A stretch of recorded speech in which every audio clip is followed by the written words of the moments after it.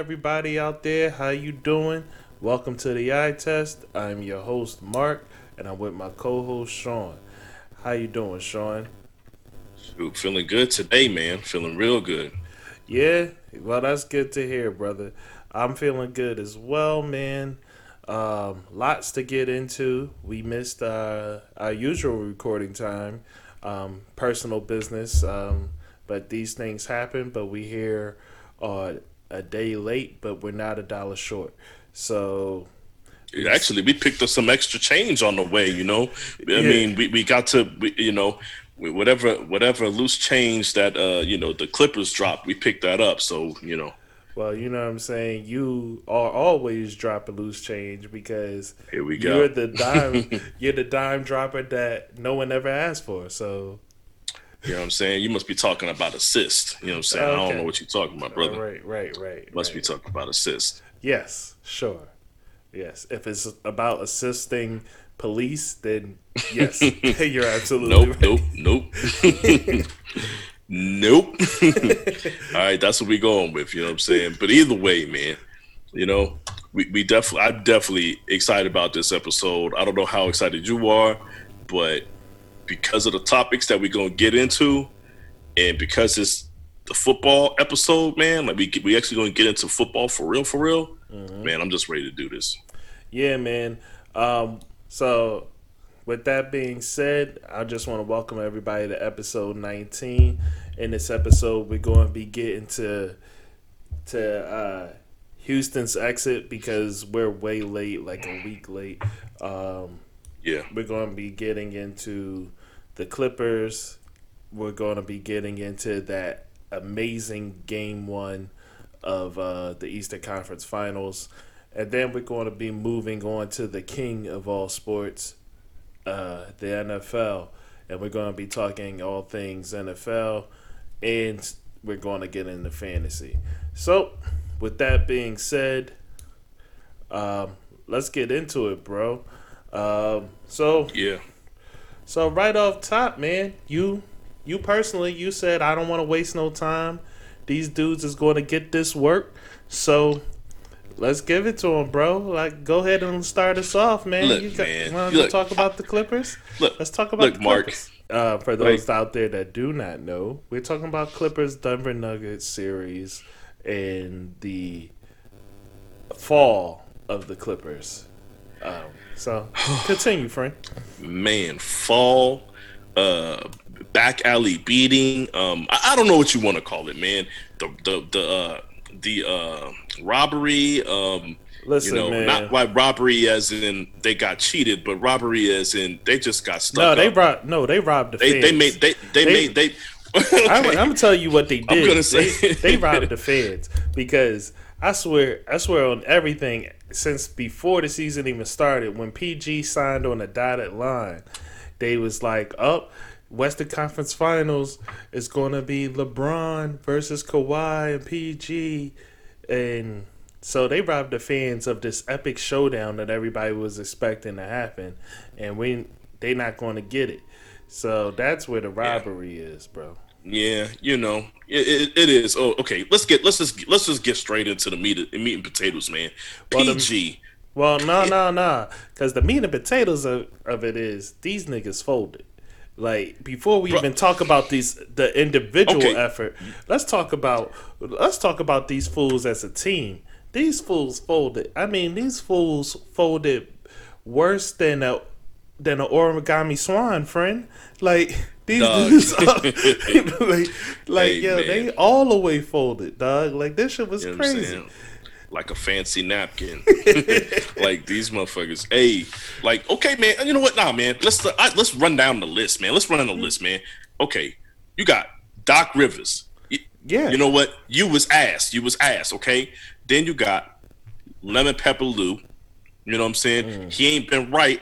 I don't know what else he ate over there at the strip club, but whatever it is, and they sit right with him, and he ain't been playing right since he left the strip club. He ain't been playing right since he left Magic City. Okay, and then he certainly haven't been that six man that everybody hears about. yeah, he definitely six man. He ain't been the six man. He ain't been the finisher. He ain't been the starter. he ain't been shit. Like he ain't giving you no help off the bench. You supposed to run the second unit.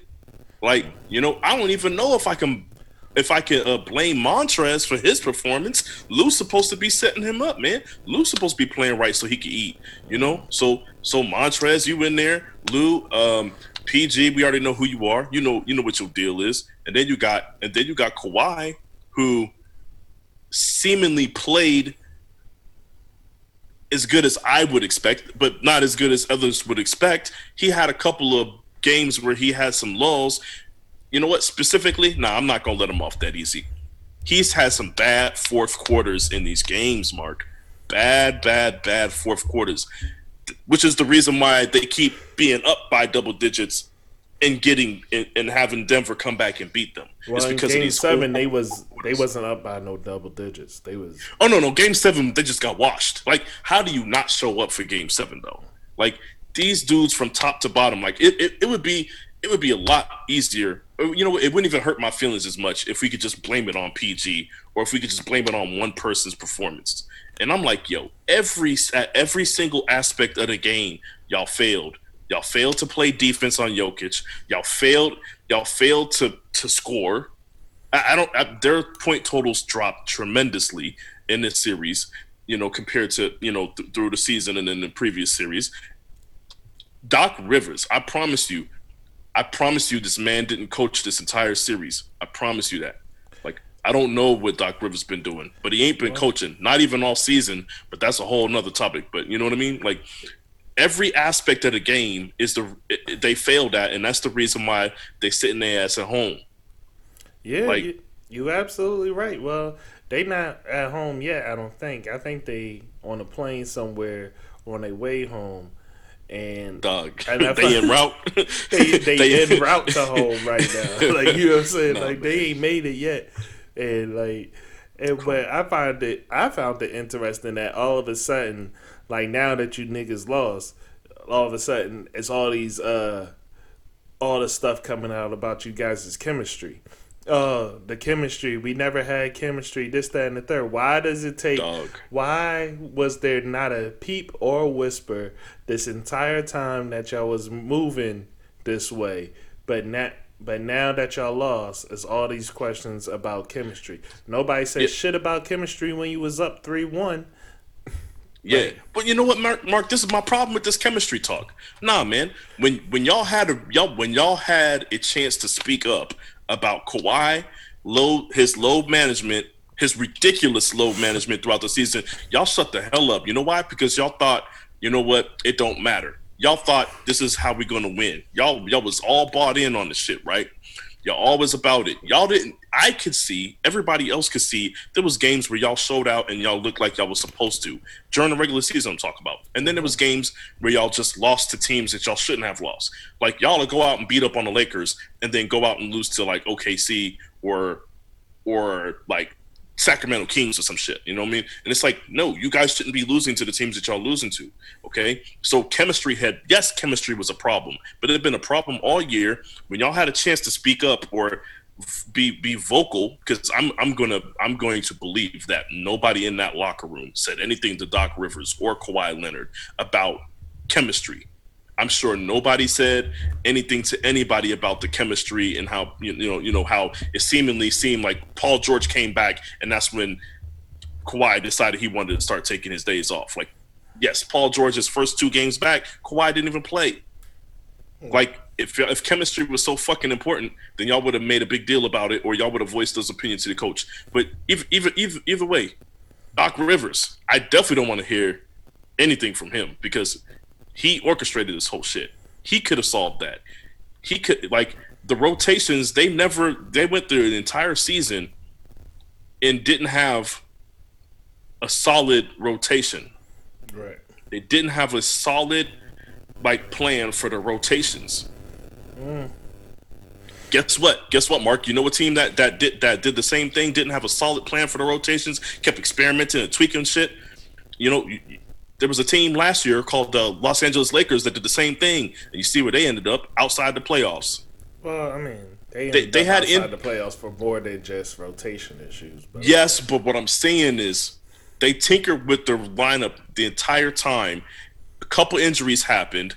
Even by the time they all came back together after the injuries, they looked worse when they were all there than compared to when they were all gone. Because, like I said, I mean, Ty Lue had like 25 different lineups over like 40 games. It was ridiculous. Okay, I hear you. I'm saying I said Ty, yeah, but not Ty Lue. Was it? That wasn't their coach, was it? No, I don't know why I said Ty Lue. I don't know. I really do. Like I forget who their coach was. Nah, man. But it doesn't. It doesn't fucking matter. It doesn't matter. But that's what I'm saying is, it's very important if you're gonna try to assemble a team and win overnight. It's very important that you get that shit figured out during the regular season. Y'all was dilly dallying with the shit, and that's why y'all here. I don't want to hear nothing about chemistry, dude. They said the reports was in the fourth quarter. Every fourth quarter, they was begging. They was begging Doc Rivers to bench him. In Game 7, they was begging Doc Rivers for breathers in the fourth quarter. Why? Well, why is their conditioning so off?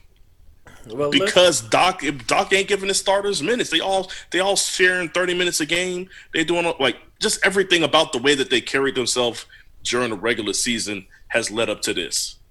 Well, listen, I've always had a problem with players, or at least starters, not giving you at least 38 minutes when it comes to the playoffs. Like, yo, if you're not giving me at least 38, like, what the fuck are you doing during the regular season? Like, the playoffs is important. Like, unless y'all rolling the team over, y'all have to have major minutes put in. But look, man, but honestly, like, I think a lot of this comes down to individual effort. A lot of this comes down to certain people not knowing when to shut the fuck up. Like, yeah. Speak on it. Speaking particularly, Pat Bev, you should have shut the fuck up. You've been talking crazy. Like, yo, this is what kills me about the Clippers, man, and this is why I have a problem with Bev, dog. Like, ever since the bubble started, Bev been showing his ass. Like, you know what I'm saying? Like, he been showing his ass before the season, like during the regular season too, but like in the bubble, he was really showing his ass. Like, and we spoke about it before a couple of podcasts ago. Yeah, we did. So I'm not going to get too crazy into it. But, like, you know, the jumping up and down, laughing at people missing free throw shots.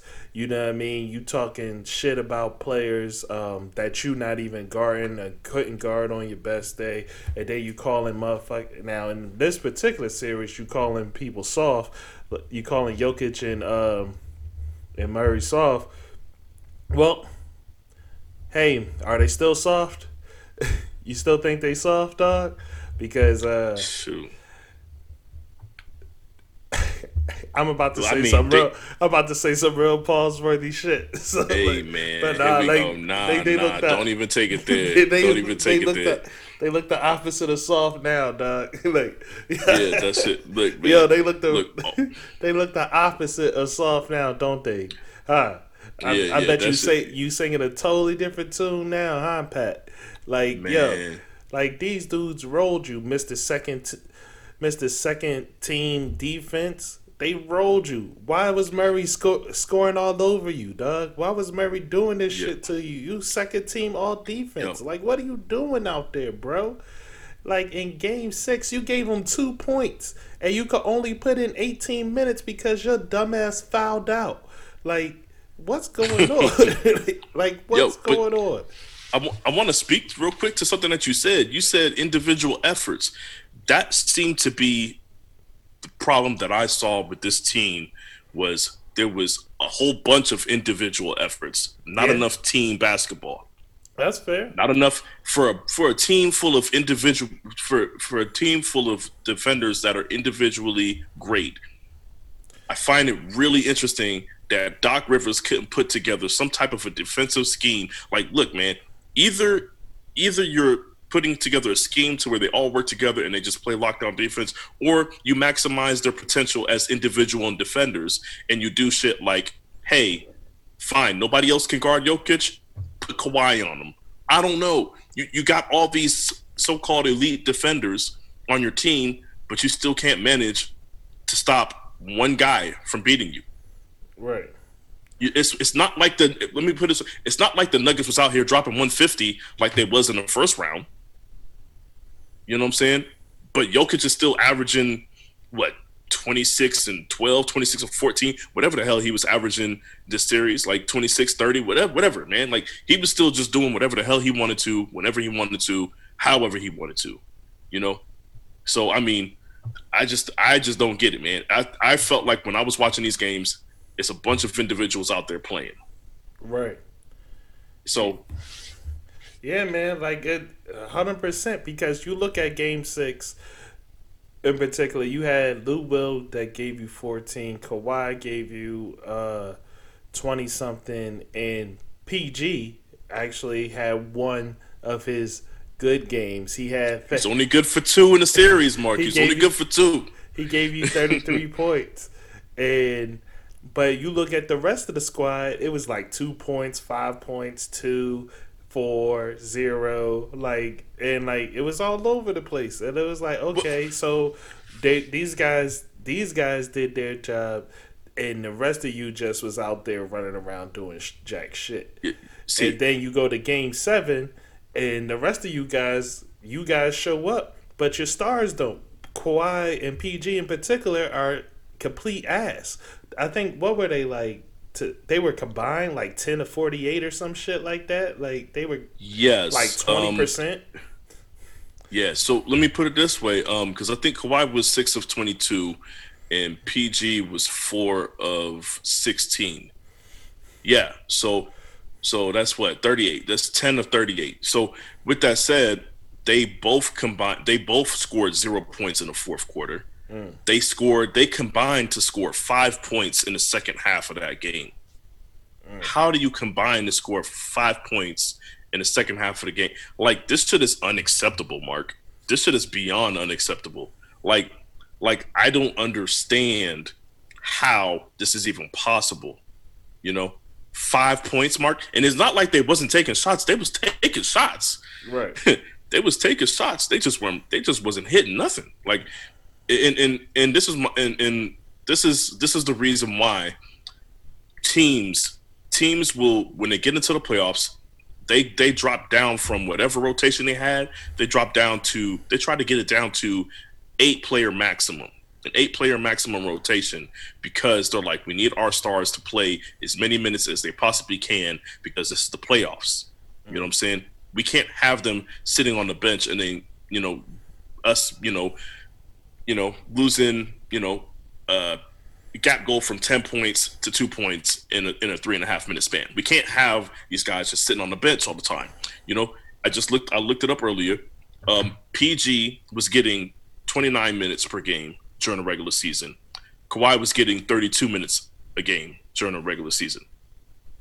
Now when the playoffs comes and you're like, okay, we're going to do our big rotation, everybody's getting their minutes, and then you run into the problem of Lou Will, because I think that is like probably the biggest thing. Like if you expecting 20 points from Lou Will, 15 to 20 points a game from Lou Will, and he's giving you 8. Now it's like, okay, now we have to play PG. We have to play Kawhi extra minutes because you were able to get that rest because Lou Will and Montrezl Harrell were covering. Right. But now they're not. So now you have to go you should be able to move into a rotation to where it's like, okay, we're going to cut down their minutes and we're just going to play the hell out of Kawhi and PG, but you can't. You know why? Because these fools ain't conditioned, because y'all gave them minimum amount of minutes all year. And then on top of that, you got Kawhi playing what felt like every fourth game. I know I'm exaggerating, but come on, man. Like this shit, like when they said reports came out and these fools were begging for breathers in the fourth quarter of a Game 7, like sit me down. Game 7? Mark, come on, dog. Come on, man. Come on, man. You got to be willing to play 48 minutes. You got to be conditioned and willing to play 48 minutes if you are the superstar on that team. Well, yeah. I mean, listen. I'm with you. Sir. Like, people begging to sit down. Like, I didn't see that report, so I can't really speak on it. I'm saying begging. They said they were short of breath, said, "Hey man, just give me a breather." Like this is happening in the fourth quarter. Meanwhile, Denver just played in some of the like one of the craziest 7-game series that I've ever seen. Yeah, which they should have been spent. Going Yeah. into this Clippers series, they should have wasted more energy than the Clippers had. Clippers should have been more rested. Why is it that now they're in another game? They're in another game 7. But somehow they got stamina and you don't. Mark, here's a question for this Clippers team: Who is the leader of the team? um, Like who's when I say that, who's actually doing the things that a leader does? Who Well- does that for the Clippers? well, Kawhi is the leader. Let me put my leader. Please put the air quotes. but yeah. Please. Kawhi is the quote unquote leader of this team. And but the difference is that he's more of a lead by example type of dude. Like, whereas he's not so much a like, let me rally you guys together and pull you up, but type of guy. But he's more so like, this is how I do things. See my example. Well, I'll be honest with you, man. I honestly think he gets too much credit for being the lead by example guy. But and the reason why I say that is because what he does is he just does what he does, right? Kobe, who you could say Kobe was a lead by example guy. Yeah. But Kobe, what he did was, hey, if you're going to beat me to the gym today, then I'm going to beat you to the gym tomorrow. Right. Like, he didn't have to say nothing. He's just doing it in your face, Well, so that you take note. No. Stop.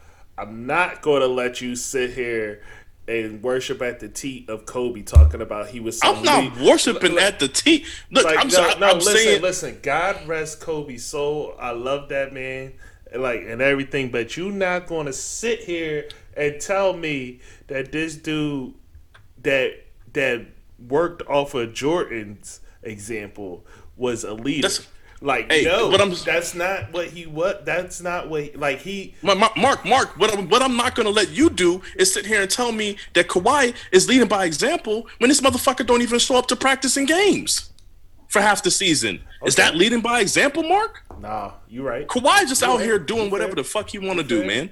Fair. That's what I'm saying. I'm not saying that I'm not saying Kobe's was a great leader. I'm not saying that. You know how I feel about Kobe as a leader. But what I'm saying is Kobe did more leading by example than Kawhi did than Kawhi does. And that's saying a lot. That's a big indictment on Kawhi. That's the way I see Kawhi. But people just give him that because whenever somebody's quiet, right, and they're the best player on the team, they just automatically give him that title of being a lead by example guy. Like, they said that about Tim Duncan for so long, but if you ever watch behind the scenes shit with Tim Duncan is speaking in the locker room. Right. He's talking to them cats in the locker room. It's never on display for the TV cameras and out on the court. On the court, Tim Duncan led by example, but outside of that, he was still a leader. That's him. You know what I'm saying? My problem is Kawhi, you could say that he's leading by example on the court. I'll accept that. But what he does off the court is not leading by example. But this is the reason why I brought this up, because the vocal leader of this team is fucking Pat Bev. And you already talked about what Pat Bev is doing. Yeah. He's out there giving people he's out there setting up Montrezl Harrell to get abused. He out there being the Energizer Bunny, putting batteries in niggas' backs and giving them all the juice to fucking run rampant on his ass like this. Yo, but look, this team had enough talent that I thought they would be able to overcome all of these things that I thought were issues. Right. I didn't care about none of this shit because I thought they had the talent and the talent would shine. I mean, I'm sure Doc Rivers thought he could kick his feet up and not coach because he had PG and Kawhi. Little did he know that PG was going to be playoff P the entire fucking, you know what I'm saying, the entire fucking playoffs. Right. You know, I mean, maybe he should have known, but I'm just saying, like, this wasn't the Paul George he was expecting. He definitely wasn't expecting Kawhi to go out on a 6-22 game. Paul George? Like, this has always been Paul George. I'm telling you that it seems like everybody got onto the bandwagon now, but this has always been. Everybody's late to the party. Everybody late to the party, but this is who we know PG to be. Right? No. What? You're not going to do What? that neither. No. What? No. Because you was talking like, yo, I had to straighten you out earlier, that like episodes and episodes ago when you was defending PG. Like, so no, we're not doing this. Dog. Like, yo, I defended him one time. That was one time too many. This one time too many. This one. Get the fuck out of here, man. Anyways, what I'm saying is, Pete. Like I've said this before. I said it before. I'll say it again. PG ain't been the same since that Eastern Conference Finals versus LeBron. That second time, he ain't been the same since then. He changed his number to 13. All that shit. He ain't been the same since then. He ain't been the dog that he was back then. You know, when Roy Hibbert was no longer there, when he was dealing with his injuries and then he was no longer on the team, that was it, dog. When David West left, he was not the same guy. Like, when the team became his in Indiana, he was not the guy that everybody thought he was going to be. You know what I'm saying? That's exactly what happened, man. He ain't been the same since then. I don't know what PG they've been watching for the past 8 years, but this is the guy. This is the same guy for the past 8 years, man. Yeah, I feel you.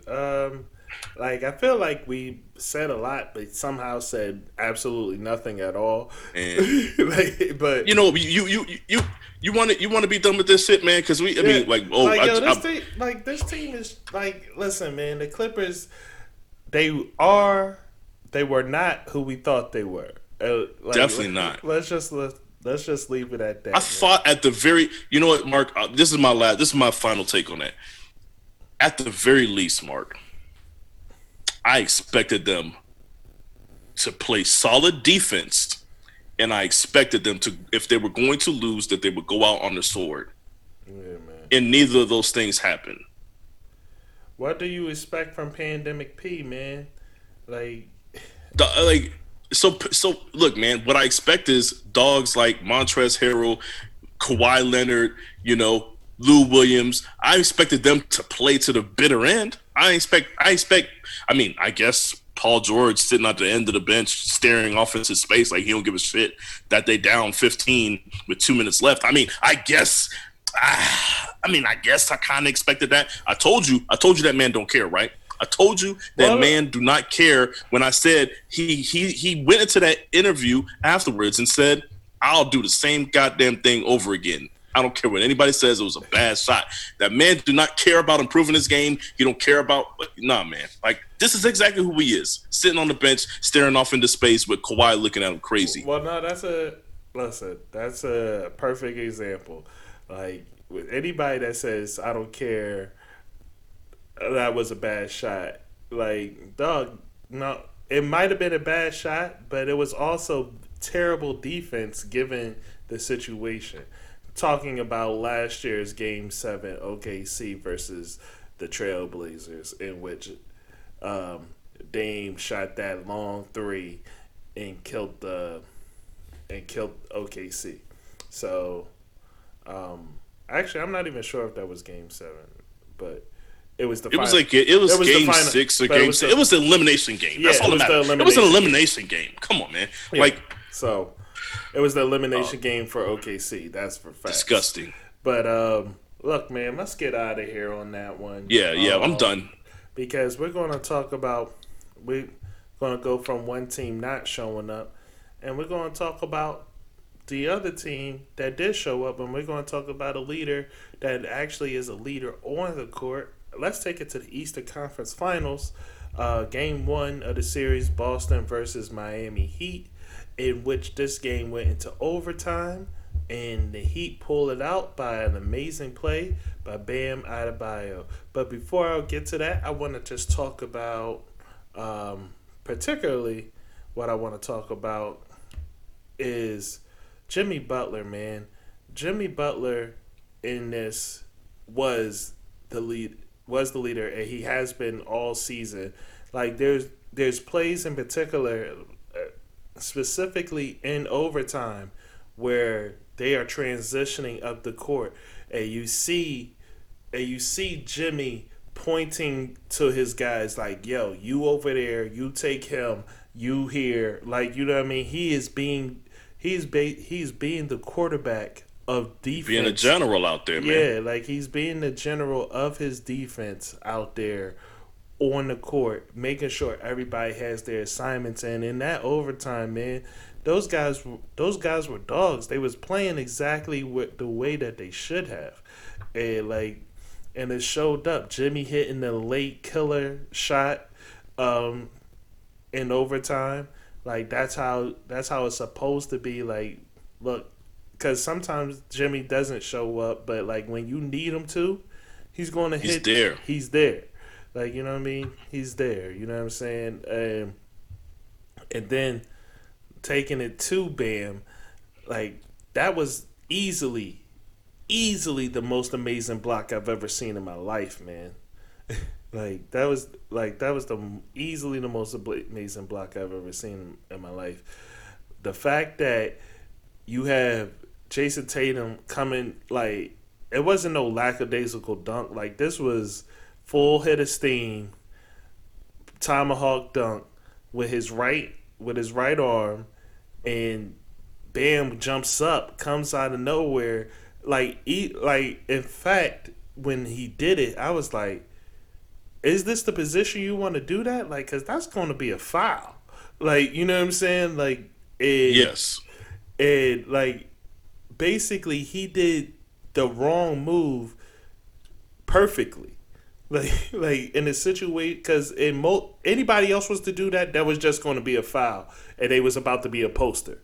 But somehow, this dude's hand gets underneath the ball, and his wrist goes all the way back, almost into the basket. And like it looked like it should have been broken, and somehow he knocks the ball into the air, and Jason Tatum is laying on the ground. Like that's like, Doug, there will never be a block that I will see that would be better than that. Like, never.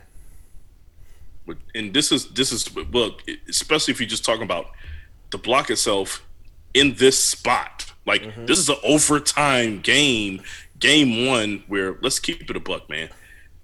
Usually game ones are like whatever, but you got two teams that are, I believe, that are very hungry. Two teams that you kind of don't want either one to get momentum going. So this game one I thought was very important, you know. And then to think that they were down early in this game, you know. So like everything about this game, like they fought. I mean, it was still a 10-point game.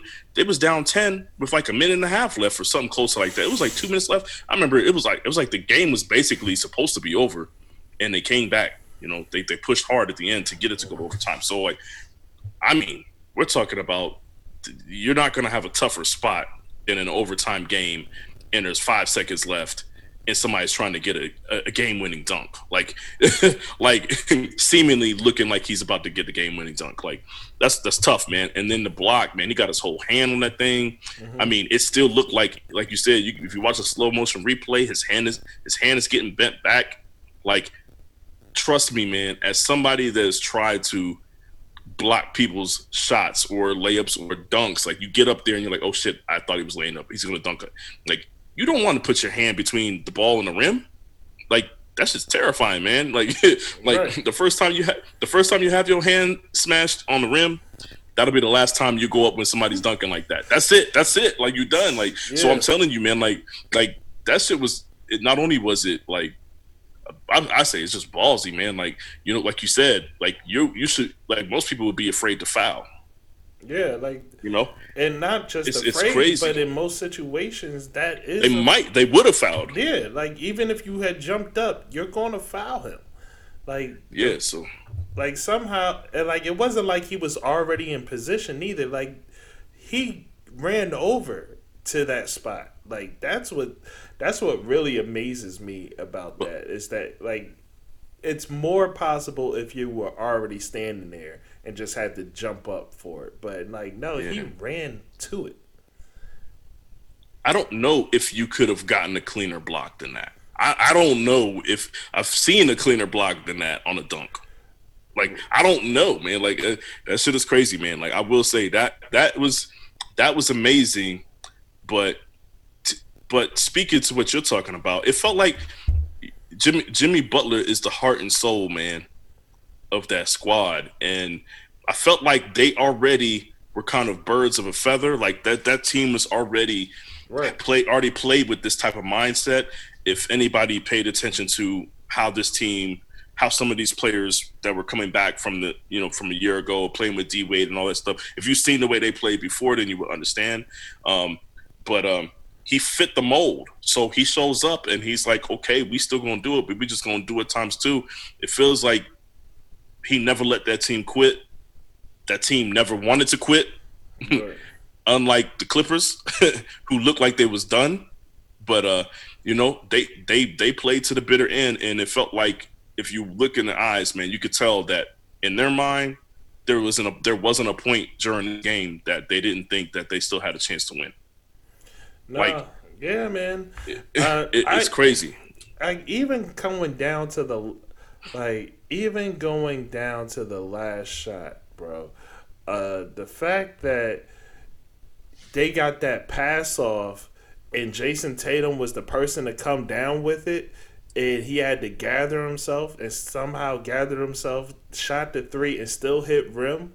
Like even though it was a miss, I thought that was incredible. I was like, the fact that he hit the rim in that situation all before the clock was out, and it was like only 3.2 seconds left on the clock, and it was that crazy transition in less than 4 seconds. I was amazed by that. Like, these were people that wanted it, unlike the Clippers. Man. So. Oh, and go ahead. I hate to bounce back to the Clippers, but there was a point that I wanted to make. Media, big media, folks. Y'all gassed the championship last year with Kawhi. Y'all gas, and I love Kawhi, man. I hate the fact that y'all try to gas everything just to be in opposition of LeBron James. Yeah, I feel like people gas LeBron James' accomplishments too much, but damn, y'all don't gotta go and gas. Y'all don't gotta go and gas up Kawhi shit just to combat it, right? And then to me, it's like, so you put all this weight on him, saying that he's already the guy. Everybody's saying he's the best player in the league after he won the championship, and that's it.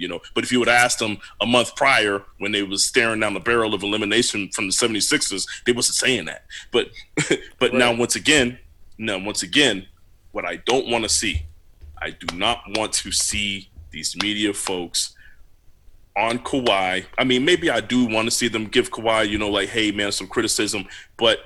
Nah, man, y'all said he was this guy that he wasn't. Y'all said he wasn't. Game 7, he gonna have to eat that. Everything else, he played exactly. Me and Mark, we talked about this. He played exactly the way he plays. But the reason why I'm bringing up the media, I'm gonna tie it back into this Miami series. Y'all know, y'all was not bigging up Jimmy Butler. Not even a year ago. Y'all was not bigging up. Y'all was even trying to insinuate that Jimmy Butler should be the one on the Sixers to back down, to back off a little bit. Y'all said he was a cancer in the locker room with the T-Wolves. Y'all said he was y'all said he was kind of, he had an issue in Chicago. Y'all said y'all put a lot of blame on this dude Jimmy Butler. A lot of blame where it didn't belong. Everybody in the world knows Cat is soft, man. Karl-Anthony Towns is soft. That team was soft. Andrew Wiggins wasn't living up to what he was supposed to be. He was on him about it. So right. Because he's a fan of accountability, right? And he's the type of person that even if the coach is not going to hold these guys accountable, he's going to hold them accountable. You got everybody else because everybody else became enablers. Now it's Jimmy's fault. Guess what? Didn't work with the Sixers, right? Didn't work with the T-Wolves. He goes to a team that actually doesn't mind being held accountable, that actually wants to be better, that actually wants to win. You know what I'm saying? That actually cares about that shit. And guess what? You haven't heard one peep out of that locker room about any players that are disgruntled about the way that Jimmy Butler handles himself. No. Not one. No, you haven't heard any of that stuff, man. And look what the result is. You're absolutely right, man. I do not want to see the media come out and give Jimmy Butler. If y'all going to give him praise, but also say that y'all was wrong, because a lot of them out there was dragging him when he was playing with the T-Wolves. Yeah. That is like those type of memories is why I compared him to the player I compared him to in football because like it's just like a situation in which he was being hated on throughout his career in a lot of places, and that's why that comparison happened. Uh, Not for any other reason than that. Um, Yeah. but moving on from that, we can talk about the other teams that were eliminated. Um, Houston, they lost to Houston lost to the Lakers. Their season is over. Um, and in this game, in that last game, like it's nothing to really say. My favorite player has let me down. He was dog shit in the game seven. Yes, he was. like, I mean, there's really nothing to say there besides the fact that he was dog shit. It's a game seven. They needed you to perform, and you gave your best PG performance Mm, that you could possibly give. mm. So I don't know what else to say there, but um, in this game, Harden decides to play, but in game six, he decided to take the night off. So I don't like it's confusing when you're working with a guy that almost purposefully turns it off and then turns it on. Because like, Purposefully. That's what we doing now, huh? listen, Okay. man. Listen, if people want to hold Harden to this high regard that they hold him to, then I'm going to say that this is then to a degree when he has the nights like that he had in game 6, it it must be purposeful. Are you doing this shit on purpose? You're doing this stuff on, and certain stuff you definitely are doing on purpose. Like when the ball's not in your hand and you're standing still, that's on purpose. You missing a shot, yeah, okay, that's not purposeful. But you standing around and having zero off the ball movement, that's purposeful. That's like you're doing that on purpose. In fact, you did it to Chris Paul on purpose to See, I prove a knew you point. was gonna bring up the Chris Paul shit. Like you did it, Hey, you did it to Chris Paul to prove a point. And like he and literally was standing out there with his hands on his hips, like, oh my, oh, okay, we're not even trying to hide it, huh? You gonna let him know for real, okay? like, Doug, I wouldn't have been mad if Chris Paul stopped mid game and punched him in the face. Like, I wouldn't have been mad. I'd have been like, you deserve that, dog. Like, whether you like me or not, we trying to win the game right now. You Nah, I need to. mean, if it's Chris Paul, it's more his style to go through a trap door within the arena and sneak up on you in the locker room. But but I get the point. I get the picture though. Yeah. But like we're not talking about last year's Houston. We're talking about this year's Houston. And somehow this year's Houston looks just like last year's Houston. Like it almost ends the same way. And when are we going to talk about um yo, maybe D'Antoni's style of play, what he wants to do, it's cute for the regular season. And it puts up a lot of numbers in the regular season, but it just doesn't work, or at least he doesn't. He is trying to fit a square peg in a round hole because you just don't have the personnel, the proper personnel to pull off what you're looking for. well, well, Mark. Well, think about. I'll even get into this right quick. When you play in the regular season, right? You're not playing. You're playing everybody basically. You're playing all the Mm-hmm. teams. Um, it might be you might go 3 weeks, 3 to 4 weeks before you have to deal with somebody like an AD or a Jokic, right? Yeah, As far as a big man that can ball, like you might go along in long stretches without having to deal with that. So it looks good in the regular season. What happens when you're used to it happening once every other month, and then you get to the playoffs and now you got to do it for 7 games straight. Right. It's a problem. It's a problem. Like if you don't have a game plan for what you're gonna do, because this is the thing. There's absolutely nothing. I would have walked in there and been like, look, there's absolutely no way we can stop AD. We don't have anybody to guard LeBron. Let's just get that shit out there and open. We don't have anybody for them to. So you know what our game plan has to be?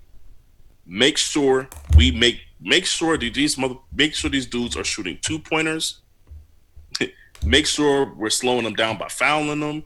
If we want to clog the lane, but we want to encourage these guys to take the shots. What we don't want is guys standing on the outside hitting open threes. You just got to funnel the offense through two guys. I want it to be a close game with AD and LeBron scoring 70. You know what I'm saying? I want them to score 75% of the team's points. That's what I want, you know? But you got to come up with some type of a game plan, some type of a scheme defensively that does not involve trying to defend them straight up. And then you have to, on the backside, you have to figure out how you're going to make this small lineup or whatever lineup you want score more efficiently than the Lakers, because they're going to be scoring efficiently because you have nobody to guard AD and LeBron. It's just like they made it very clear that they were going to shoot 60% combined for the entire series. They made it very clear after the first two games. So that's what I'm saying.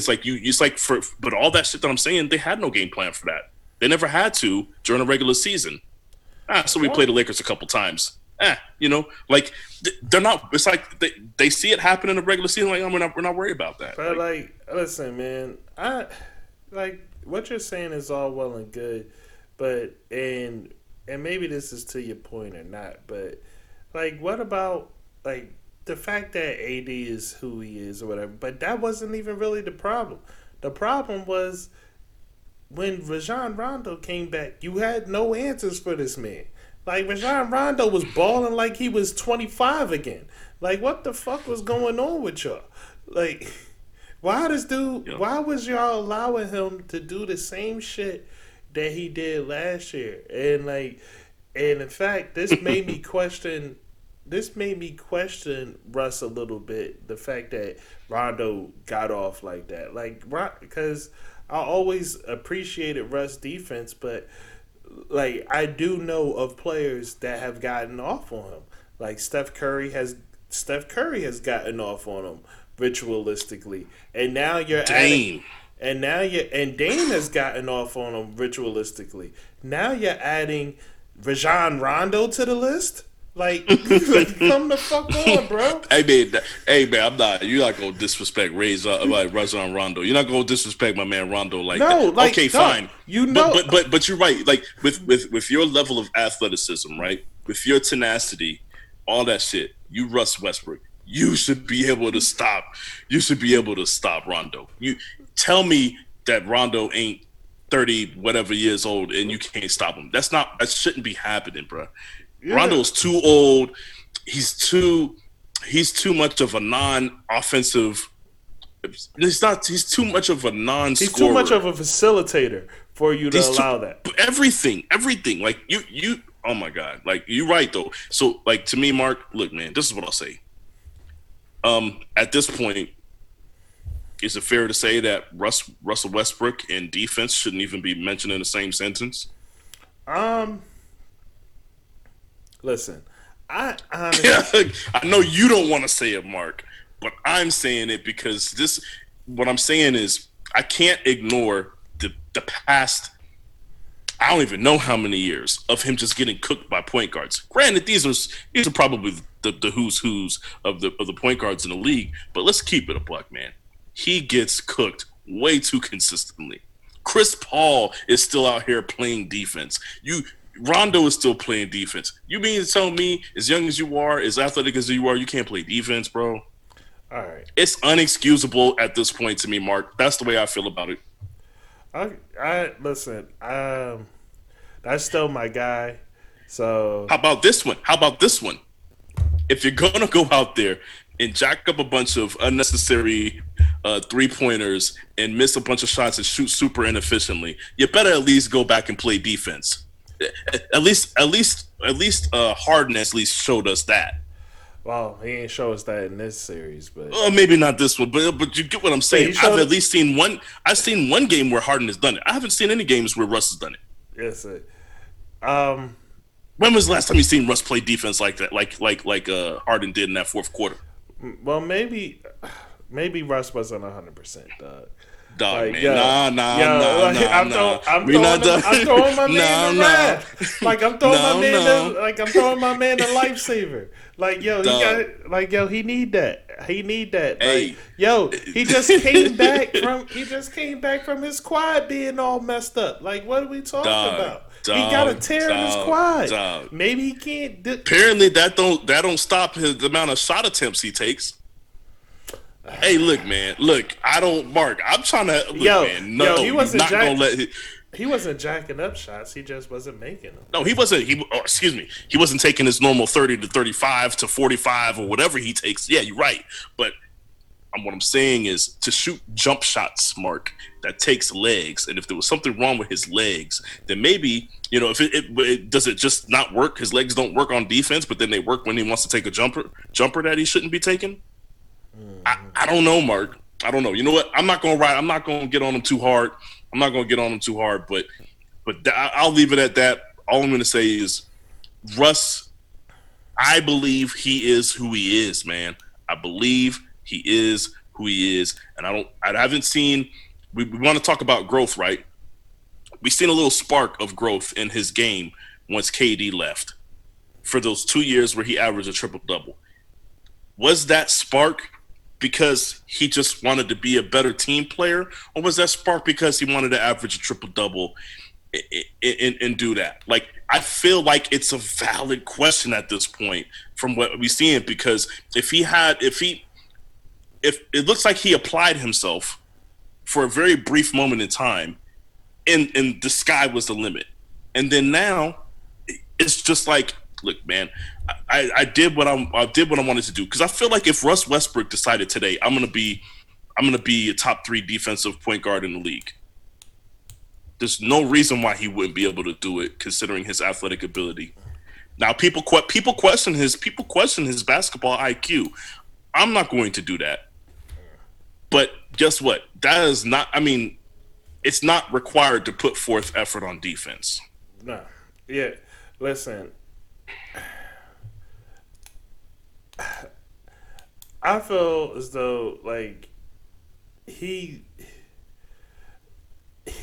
the questions about his IQ may like at points feels as though it's deserved. Because it's like he puts himself into these situations and he just goes, and then he doesn't have an exit strategy or a plan B. Like it's like, no, plan A is going to work, or it's nothing else, or like, you know what I'm saying, or I got plan B, A and B. There is no C. Like, and or sometimes he's like, I got no plan at all. I'm just going to go and see what happens. But like, and that's what it feels like. At least that's what it has felt like as of late, particularly last year and this year. I feel like that's who he's been, though. He might not play like that throughout the first 3 quarters of the game, but in fourth quarters, that's who he is. And this is what I'll say: I don't question his basketball IQ, which makes it even worse, because I think he knows better and he just does the shit anyway. Yeah, that's what I believe. I'm not saying his basketball IQ is going to be up there with somebody like a Rondo or Chris Paul, but I'm telling you, the shit that he does, he's smarter than that, and he just chooses not to. He just chooses to do whatever he wants to. That's what I feel. But my last point is going to be this, Mark. This is the problem I had with the series. These are the Houston Rockets point totals: 112, 109, 102, 100, and then 96. Okay. If your game plan is to outscore, or just to score at a high enough rate to where even if the other team plays good, or even if the other team scores more than they usually score, you're still going to outscore them. That's their game plan. That's the way they play. if you're going to play that way, if that's your game plan, then you have to execute night in and night out. You can't be the Houston Rockets and go an entire series without scoring 120 points. Right. You eventually, coach, you got to change something. Well, because there was game. This is including the game where Harden and Russ both scored a combined like 60 points. They still can't break 120. Right. That's what I'm saying. So but that's it. I'm done. I'm done with the Rockets. Well, look, you talking about D'Antoni is perfect because D'Antoni, you're absolutely right. Like, what are you doing, man? You know who you have on your team. You have Russ, who's not a shooter, and you have Harden. And before we get off of that, because I don't want anybody coming at me like, yo, what happened to what you were saying before versus what you're saying now? For the people that somehow miss out on nuance to a conversation, what I was saying before is never am I defending what Russ does wrong. I was only defending him from the standpoint when he does it right and his other teammate does it wrong. You do not give them the same energy that you give Russ. That is all. They don't even give Russ praise when he gets it right. Exactly. It's like a game where he gets it right and Harden gets it wrong. They don't give Harden a hard time, and then they don't give Russ praise. It's just like I guess it's just a game. A game happened. Yeah, that was the only point I was ever making. Now, moving on. Back to D'Antoni. The fact is, you don't have a team of shooters. Like, you don't have a Dame Lillard on your squad. You don't have a Steph Curry. You don't have a Klay Thompson. You don't have a Ray Allen. You don't have these deadly sharpshooters on your team. But yet, you are playing a game where that requires deadly sharpshooters. Like, you are coaching a game that requires deadly sharpshooters. And there's not a single deadly sharpshooter on your team. Because Harden can shoot, but he's not a deadly sharpshooter. If you look at his games, his scoring comes from his ability to get to the foul line. Like, his scoring comes mostly from his ability to get to the foul line. If you look at his shots, not oftentimes, because that was often enough, correct, enough that you can see that he'll have quite a few games where it's 3 for 12 from 3, 2 for 11 from 3, 1 for 9 from 3, 1 for 8. Like, he has all, and you could see it. They're there. He is not a sharpshooter. He's not the guy that should be taking that or should be required to take that many threes all the time. But yet you built these teams this way to do that. And you don't have, none of those players are on your team are capable of being that guy.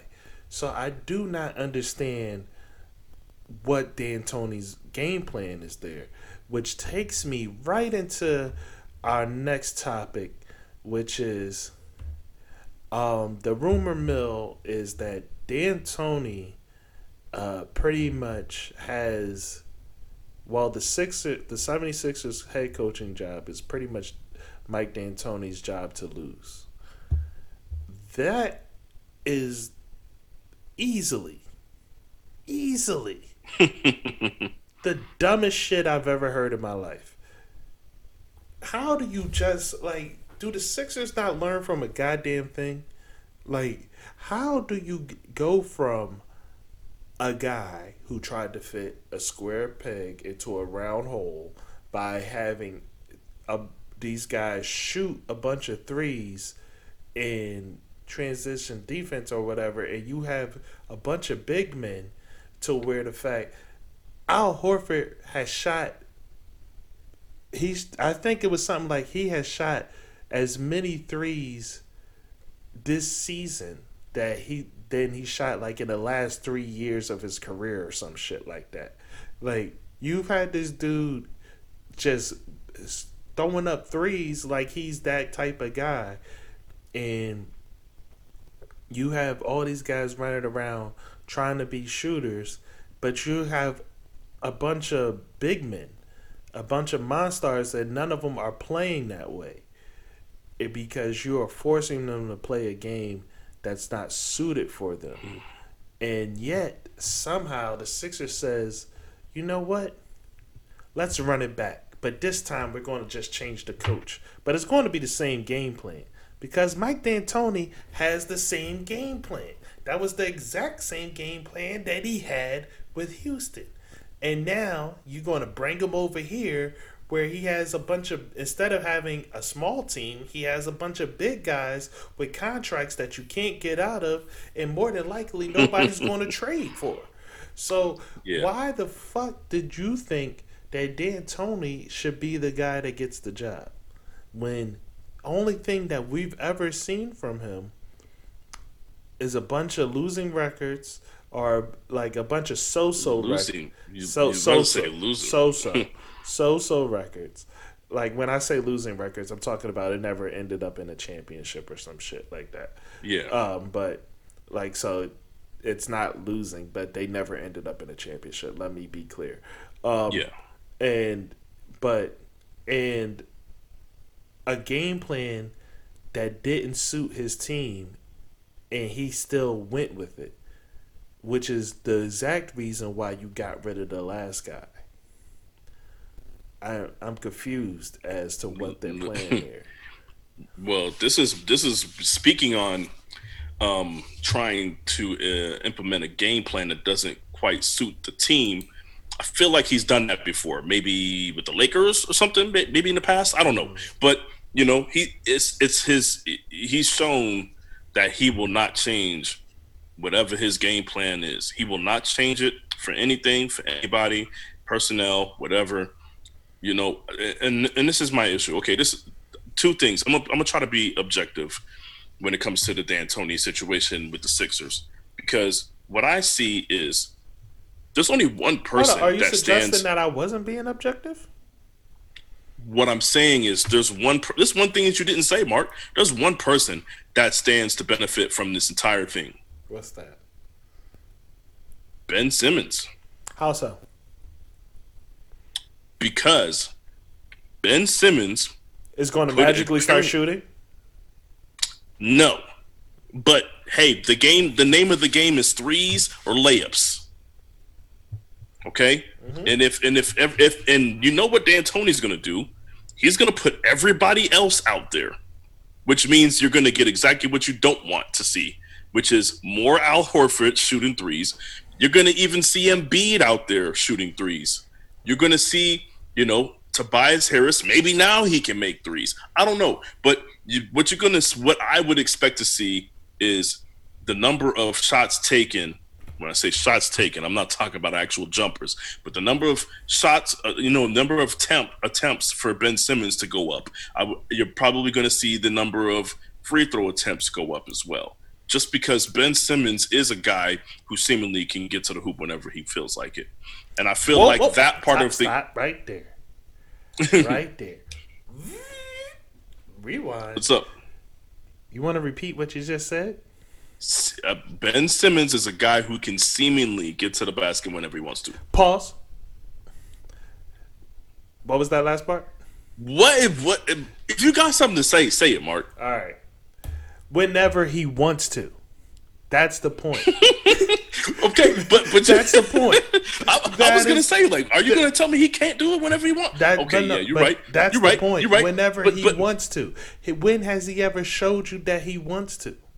He don't show you that he wants to. All do I'm saying is Mike outside of what he already does. So Mike D'Antoni, I don't know. I expect Mike D'Antoni to show up and give Ben Simmons the keys to the whip. You know what I mean? Now with that said, keys to the offense. You going to give him a Hoosier speech and now all of a sudden this motherfucker going to go out there I'm and start not, playing a dog, different type of game. Like, no, this dude dog. don't shoot. He don't like, yo. He'll do it if he feel This like is it, my and thing, yo. he's not going to If feel he, like it. if Dan, so you told me if Dan Tony just come over there and be like, look, man, this is your vehicle. You don't got to worry about Embiid no more. This is your team. You're gonna be the star. Yada yada yada. You think that isn't something that interests Ben Simmons? I'm He sure. maybe the part about him having to take more shots and play a little bit outside of his game, as far as going to the hoop or doing more attempts and being the offensive shot taker. Yes, that's probably doesn't appeal to him, but everything else I feel like it does. But my point is the point to bring up all that stuff. The point of that was I don't understand how this is going to work just the way you feel that way. Because I'm like, in order for it to really like work, is couple things. Ben Simmons don't shoot. That's fine. Dan Tony can work around that. I believe if you put 4 other shooters on the court, Dan Tony can work around that. The problem is now nobody wants, if you're not utilizing Embiid the way he should be. If you go with that, okay. Now but then you, like you said, just shooters in general. You don't have enough shooters. Contracts are so bad. The contracts are so stacked that there's no way for you to get shooters in. That's the number one thing that I'm looking to see now, to look for. If they hire Dan Tony, if Dan Tony actually says yes to the job, the first thing I want to see is what moves they're going to make, because the only move that they can make is Embiid, and I'm telling you, somebody is going to take him. If Dan Tony shows up, I very well expect Embiid not to be on the squad anymore. They can move Ben Simmons. They could move Ben Simmons as well. They could. I just feel like, Mark. And in fact, I think more people want Ben Simmons than they want Embiid. Like, that's. I think they'll get more. I think they'll get more for Ben Simmons. Yeah. Yeah. But I mean, if okay, so my question is, if you get rid of Ben Simmons and Dan Tony's the coach, now what? But then again, you wouldn't have that answer, because you obviously believe that this is a crazy idea. Nah, man, that shit is a gender. that shit is a gender reveal waiting to happen, bro. Oh man, like, shout out to Ricky, but yeah. Shout out to California. Yeah, but nah, man. But yeah, so I don't know, man. I think it's a horrible idea, just like you. But I mean, that would be the only person that I can see, because I don't see Tobias Harris or anybody else on this roster benefiting from a Dan Tony hire. The only person that even has a chance to benefit from it is Ben Simmons. But as you're saying, they would be better off getting rid of him, because they could get more for him. I didn't say they would be better off getting rid of Ben Simmons. What I'm saying is you could get more for him. Oh well, yeah, but I'm not. That's what I was saying. Like, they would be better off in the trade, because they could get more for Ben Simmons. But I'm not. You could go find you a point guard that could shoot for Ben Simmons. Yeah, you can. Like, if that's the game you're trying to play. Yeah, you can. I'm just not saying that they would be better off without Ben Simmons. Like that. No, I believe they would be better off with Ben Simmons, but that's also why I think that if they hire Dan Tony, Embiid will be gone. Right. So, but I don't know. I don't want to sit here on this Dan Tony shit no longer, because I'm hoping that I just wake up and this shit just is a dream. Yeah, and they actually hire a real coach. Not that Dan Tony's not a real coach, but he's not the real coach that the Sixers need. Yeah, Elton Brand better fucking speak up. Yeah, this is completely a Josh Harris move. So owners gonna do what they're gonna do, and owners don't know shit about basketball. So just manage your hedge fund and shut the fuck up. Well. In the meantime, outside of that, man, I think that covers us in basketball. So let's talk. Uh, I'm right? There's nothing else in basketball to cover, is there? No, that was it, man. Because I mean, we're not getting into the, you know, any future matchups. Okay. We're not talking Denver, LA today. So Right. Okay. So yeah.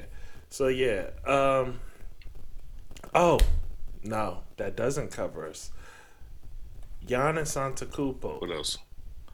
He has. Oh, oh man, we Yeah. almost forgot about him, man. Yo. He has unfriended his entire team.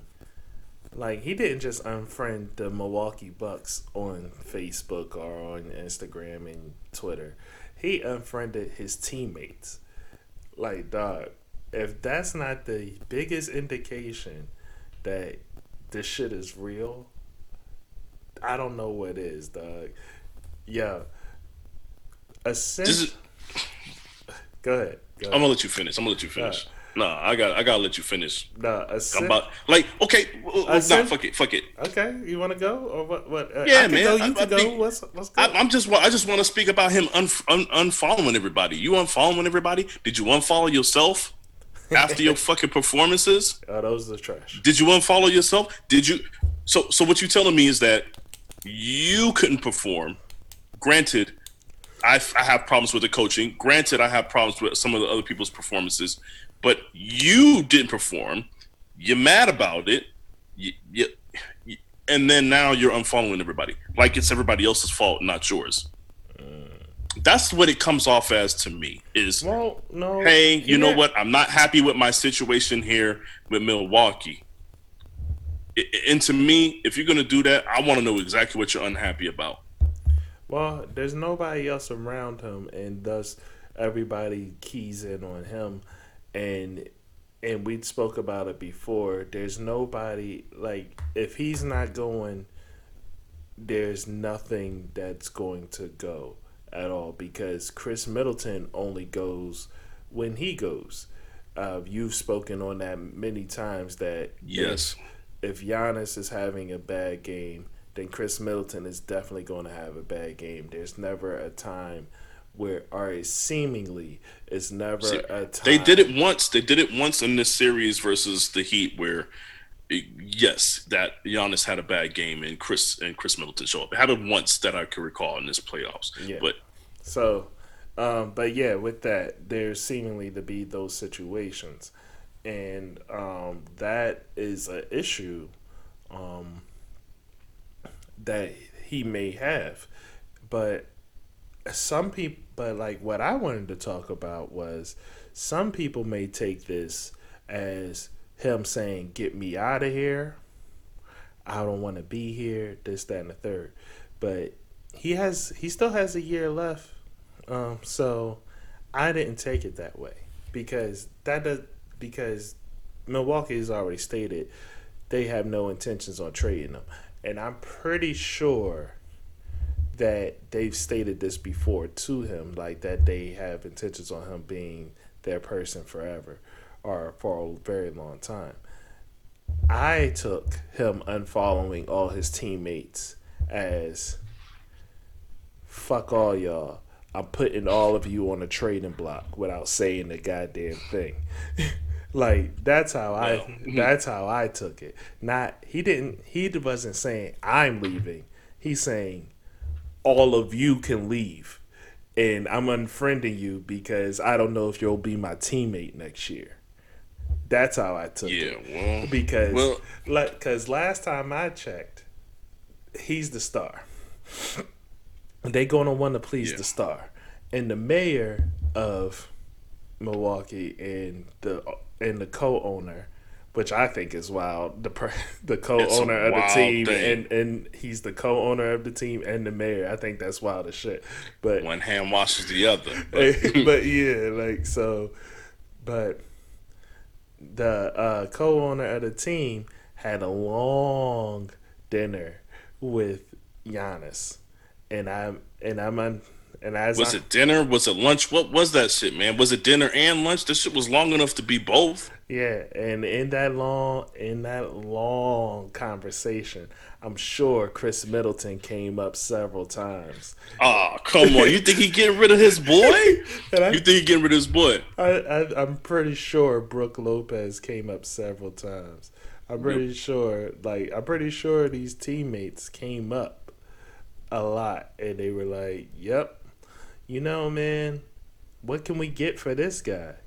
Because there's a lot of talk about going over the luxury tax for guys, and I don't know who is going to be a free agent.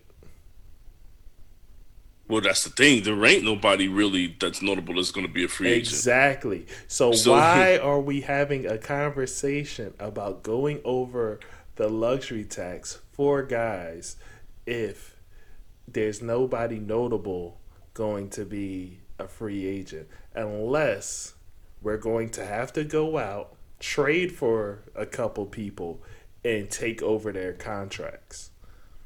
but well, I mean that's true. But this okay. So let me say this: like him unfollowing people. Um, I believe that there might be some truth to what you say it to the way that you see it, but also I believe it's a posturing move. Yo, But he's pot. y'all are Yes. on. But I'm saying it's not just for the teammates. It's for the organization too. Oh. Hey, this is what I believe. He's played the good soldier role for a long time. Mm-hmm. He has played a good, he's grateful. They were patient with him. It really took him like 3 years to come into his own. You know what I mean? Like he, all these things, right? He's grateful. He just comes off like his first couple years, he just seemed happy to be there and grateful, regardless of how athletic he was. He was just happy to be there and grateful. They did all these things. They built an offense around him. They did all these things. They made him the guy, right? That's cool. He had a longer journey than what most people do. But it seems as though although he could have very well came into this season making demands Oh. after Oh. after getting an MVP. He could have came into this Hold season. on, I'm sorry. But I also want to bring up very quickly that Milwaukee's already on thin ice with Giannis for firing Jason Kidd. Like, people don't remember, but Giannis was He pissed spoke off. up about it. He was Yeah, pissed off that they fired his coach.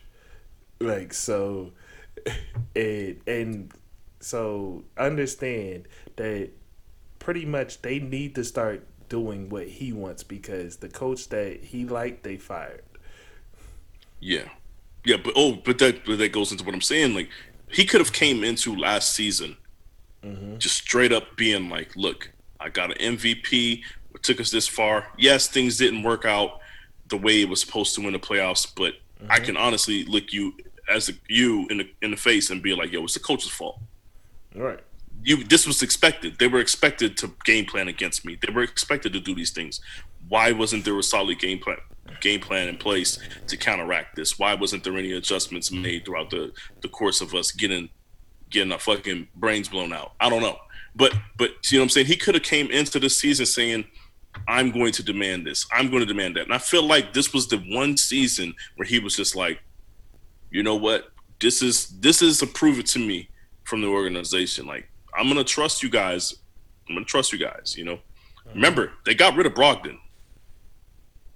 I don't know why they got rid of Brogdon, but they got rid of Brogdon. So it's one of these things to where it's like, okay, I'm sure he was just like, okay, that looks like it's not the right move, but I'm gonna trust the organization.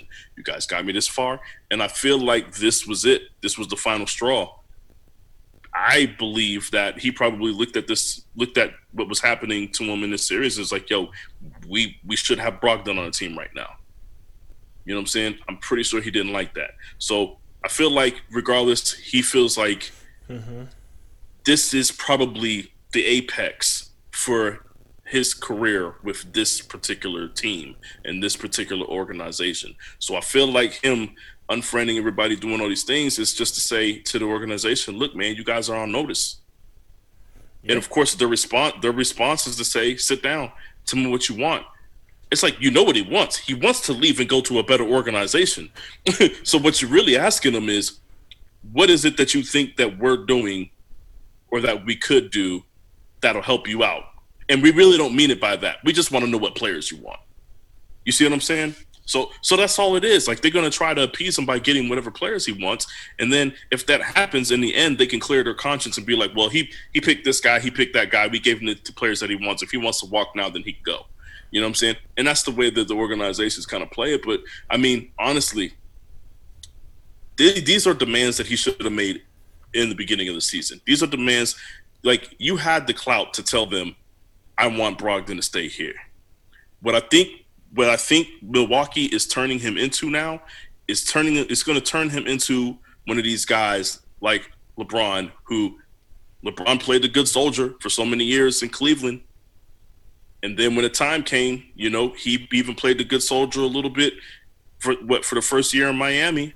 Mm-hmm. Once they gave him the keys to the organization, he said, "Fuck that! This is what I want. This is what I need." And then by the time he got back to Cleveland the second time, he was like, "No, I run this shit. I'm gonna tell you how it is because I'm the man." So I think this is where you're gonna see that growth. People always talking about this, his growth when it comes to maturity, not in the sense of him being childish, but in the sense of him, becoming more outspoken about his own career and more in the driver's seat with his career. I think that's where that level, he's maturing in that aspect now, and this is where you're gonna see that growth, because I fully believe that he went in there and I believe he told him everything that he felt. Right. And I believe that during the course of the next season, you will, if something doesn't feel right to him, or if he feels like there's something wrong, he's going to speak about it. He knows that he would know that he's on the way out. He knows that, hey, I have a voice. They have to listen to me.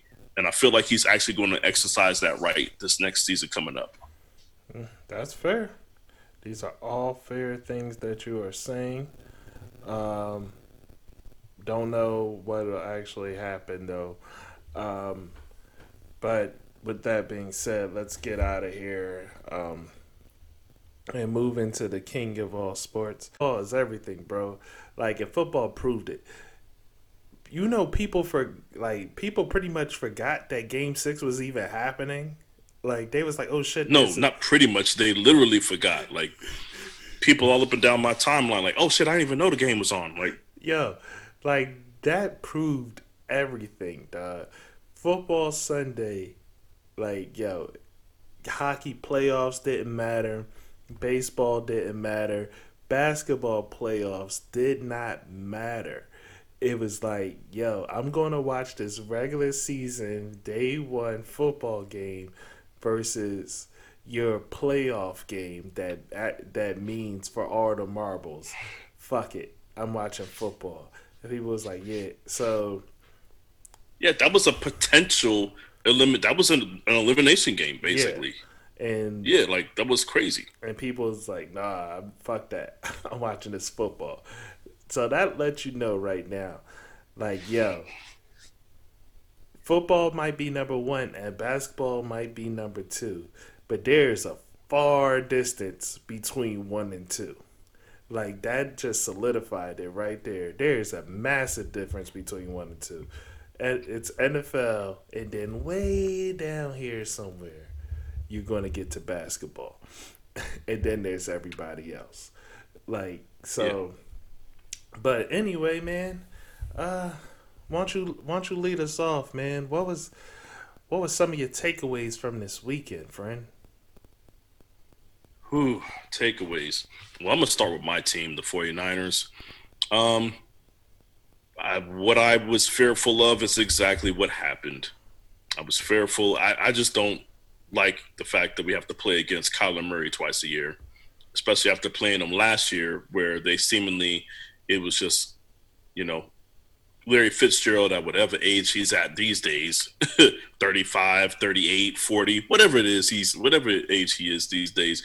And then you had Christian Kirk, who was a rookie who really couldn't really do anything. I mean, he's still figuring out the NFL, and you had Kyler Murray behind a trash offensive line, and he was killing us. He was killing us last year. And then I was like, so everything improved. I watched them draft offensive linemen. I watched them, add DeAndre Hopkins to the team. And then I'm like, okay, we got to go into this shit opening week. And two things stood out to me in this game. Jimmy G still looks he looked comfortable in the game until Kittle got hurt. And once the game was squarely on his shoulders, once again he looked nervous. I don't like it. Don't like it not one bit. Like I don't know if that's something that you can fix or you can get over. But I did not like that. With our depleted offense, I felt like we still were able to do more with the ball than I thought we would be able to on offense. And then just defensively, I felt like we were doing as much as we could. And it seemed seemingly at every turn, Kyler Murray was making a play somewhere. So to me, that just for the Cardinals game, my takeaway was Jimmy G still has the same issues that he's had since becoming a starter. And then on the other hand, DeAndre Hopkins getting 14 catches and Kyler Murray, just out there just making every play that he needed to make. It just seems like it's going to be a long season for the opponents of the Arizona Cardinals. I want to speak to what you were talking about with the 49ers, man. Let's do it. Is Jimmy G a bust? Like, is he less than what people thought he would be? He is less than what people thought he would be. And I don't know if I like the word bust for that, but yes, he is definitely not the guy that people thought he was, thought he would be, or is quote unquote supposed to be. Because I mean, this is like I said, I was a fan of him since his last year in college. So of course I was upset that he went to the Patriots, but I was like, this is the perfect place for him to get groomed. The one thing about him in college, there's two things about him in college that I liked. He got rid of the ball quickly for a college kid. Mm-hmm. Like he made his reads quickly for a college kid, and he had a really good arm. He had a good deep ball, all that stuff, right? So I was like, he's perfect for grooming for the NFL game, and it seemingly went to the right place. So what I don't understand is the poise that he showed that I liked when I watched him playing in college, and his ability to make reads. Right. And the other thing that I liked about him in college, seemingly those two things, they no longer exist, Mark. They no longer exist in his game. And those are the two biggest reasons why he's not who everybody wants him to be. So, bust, I mean, if you want to call him a bust, I guess, fuck it, you can, because we went out and paid money for a guy that started 2 games, 3 games, whatever it was, 3 games, I don't know. We went out and said, that's our guy, we buying him, we're buying him, we're going to build a team around him. I mean, it was a whole thing, man. Like, I felt like we could have drafted guys. Every year there's been an it quarterback. There's been an it guy. Every year since we've taken on Jimmy G. It's like, damn, we couldn't have waited. Shit, we could have drafted somebody the year before we got Jimmy G. It's one of those things where it's like, I feel like we bought all the way in on a guy that we shouldn't have, especially without seeing a body of work. So bust, that's the only thing that stops me from calling a bust, is maybe people's expectations were out of whack because really we didn't see him. We didn't see him play. So how can you call him a bust when there was no baseline to go off of? Well, I'm gonna the. I guess the only reason why I assigned him the bus category is because he was paid top dollar. He was. But yeah, if you just want to talk about the money, he is not living up to his contract. Not even though his contract ain't even that big compared to the top guys. He is definitely he's still not he's not living up to his contract at all. It's not even close. Yeah, he was paid money to be there. He wasn't drafted. He was paid money to be there, and this was a guy that even going back into the Super Bowl, like his passing left much to be desired.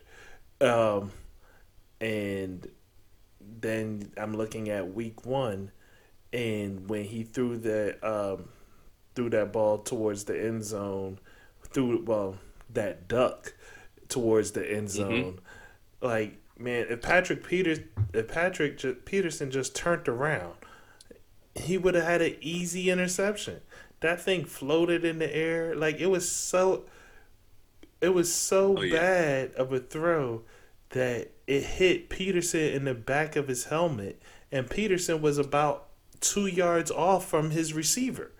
Like, yeah. like that's how bad it was. Like that should have been a touchdown if it was a good throw. But it was a shitty throw. It was terrible, and that wasn't the only duck I saw Jimmy throw that day. And and like I said, taking it back to the last time we saw him, they a lot of people want to point out they were an overthrow away from winning the Super Bowl. Well, Yes. so Horrible overthrow too. ex- So exactly. So this guy, man, he's been like at this point, it feels like he's stealing money, and Kyle Shanahan seems to have had enough. well let me had enough. Has he had enough? Hey, Kyle called that boy out. Um, Hey, Kyle need to call himself. You know what? Now, see, now I got to bring something else up, and that's right. He's right to call him out, but at the same time, man, this is my problem with that. The way you see the way that we play, Mark, we run our offense in a specific manner. We want to run the ball. We're going to continue running the ball. We got all these schemes on running the ball, and then this is the way we play. This is what we condition them to do. What I don't understand is how is it that every time we get into the fourth quarter of a game, it doesn't matter if we have the lead. It doesn't matter if we're down by four, like in this case. It doesn't matter if we have 5 minutes left in the game and we're down by four. Somehow it turns into we're going to pass on every down now. Kyle Shanahan has just been I feel like he just did the same thing he did in the Super Bowl. He abandoned the run at a time when there was absolutely no reason to. If I'm not mistaken, this last drive that we had like 4 minutes on the clock. We could have ran the ball. We had timeouts. We had all that shit. It's like, what are we doing? Like, that's my problem. Is if you're gonna tell Jimmy G that he don't got that we're going to scheme guys open for you. We're going to run the ball. We're going to do all these things to take the responsibility of being a quarterback or to lighten the load of being a quarterback for you. We're going to lighten the load for you. And then you say, okay, we lighten the load for you for 3 quarters. Now the fourth quarter is here. Now everything is squarely on you. You can't do that. You can't do that to a quarterback. And you definitely can't do that to a quarterback that ain't built like that. You know he ain't built like that. You know, no, that's my problem. If you're gonna put that responsibility on him, put that responsibility on him throughout the game. yeah. Well, I feel like It's like go ahead. I just feel like they're treating him like a kicker. Like, yo, you sit there and you don't do shit until it's time to do shit, and then you better not fuck it up. Hey, man. And then if you do, I'm gonna call you out. Hey, well, that's Like, fair. That's I fair. mean, the call out is fair. The call out is fair, and I get it. I just don't like the way that they're moving with this shit. I feel like Jimmy G needs a little bit more in game. He needs to work this out in the games, during the games, throughout the season. If you want him to be able to do that, if you're going to put him in that position in a big spot, then he needs to get the reps in game. Yeah, I feel you. Mark, All right, one stat real quick. We had 25 carries and average 4.9 yards per carry in this game. Uh-huh. No reason why, with time on the clock, we should just abandon the run. Well, it seems like Kyle Shanahan's just going to be Kyle Shanahan, He is. and that should make you feel like shit because that lets you know that he's learned absolutely nothing. But it just makes me remember that he was doing this with Atlanta. Yeah, he did. They had Tevin Coleman and Devontae Freeman. And every fourth quarter, it was a goddamn Matt Ryan show. Yeah, you're right. Well, but but even still, man, like you, that team is depleted from receivers. Doesn't have a quarterback. All the more reason not to do what he did. Nah, you're absolutely right. So next is the question, Kyle, and what the hell are you thinking? Um, but you mentioned them treating him like a kicker, um, and that was one of the takeaways I had from this particular week of football. Are kickers how should I put this? Is the profession of the kicker, like, is it diminishing? Like the I guess basically, are kickers just not as good as they used to be? That's there we go. That's what I'm looking for. Are Because from what I watch, day in and day out, like field goals used to be automatic. They used to be something that like like a 30 yarder, no problem. 40 yarder, no problem. No, you wouldn't even question it if it was Extra like point, 35 and no in. problem. 35 and in, you didn't even question it. Yeah. It's money. Yeah. Now, now, it's like these dudes is gonna like you don't know what's going to happen, and I'm not gonna lie, Mark. I sit on the edge of my seat when it's a 30-yarder yeah, because I know some shit could possibly happen. like what's Like, going on with these kickers today? What has changed that these kickers cannot do what the kickers of old could do? Like, what is it about the process of becoming a kicker, or is it the lack of dedication to football? Is it the fact that now they're getting people that couldn't make it as soccer stars and trying to convert them into kickers? Like, what is? but those guys always been around though. The soccer players as kickers, they always been around. So you want to dig into the why? Yeah, like Um, I don't. I'm I, really asking. I have no idea okay, like why these dudes all of a sudden can't kick for shit. the, I don't know, but I'll tell you this. I this just thinking about when you asked the question, because this is something I've never thought about as to why. But off the top of my head, there's a few things I came up with that who knows whether it's fucking true or not. But now, before it was grass, you know, and everything is artificial turf now. Okay, some people have some stadiums, the newer stadiums have sod where they could just remove it. They're all on rails, basically. You know what I mean? They could just roll in the sod, whatever. So that's different. But a lot of these stadiums have not astroturf, but the I understand. turf, the fake grass, and they have the what do they have? The stupid little rubber pellets and shit in the Yeah.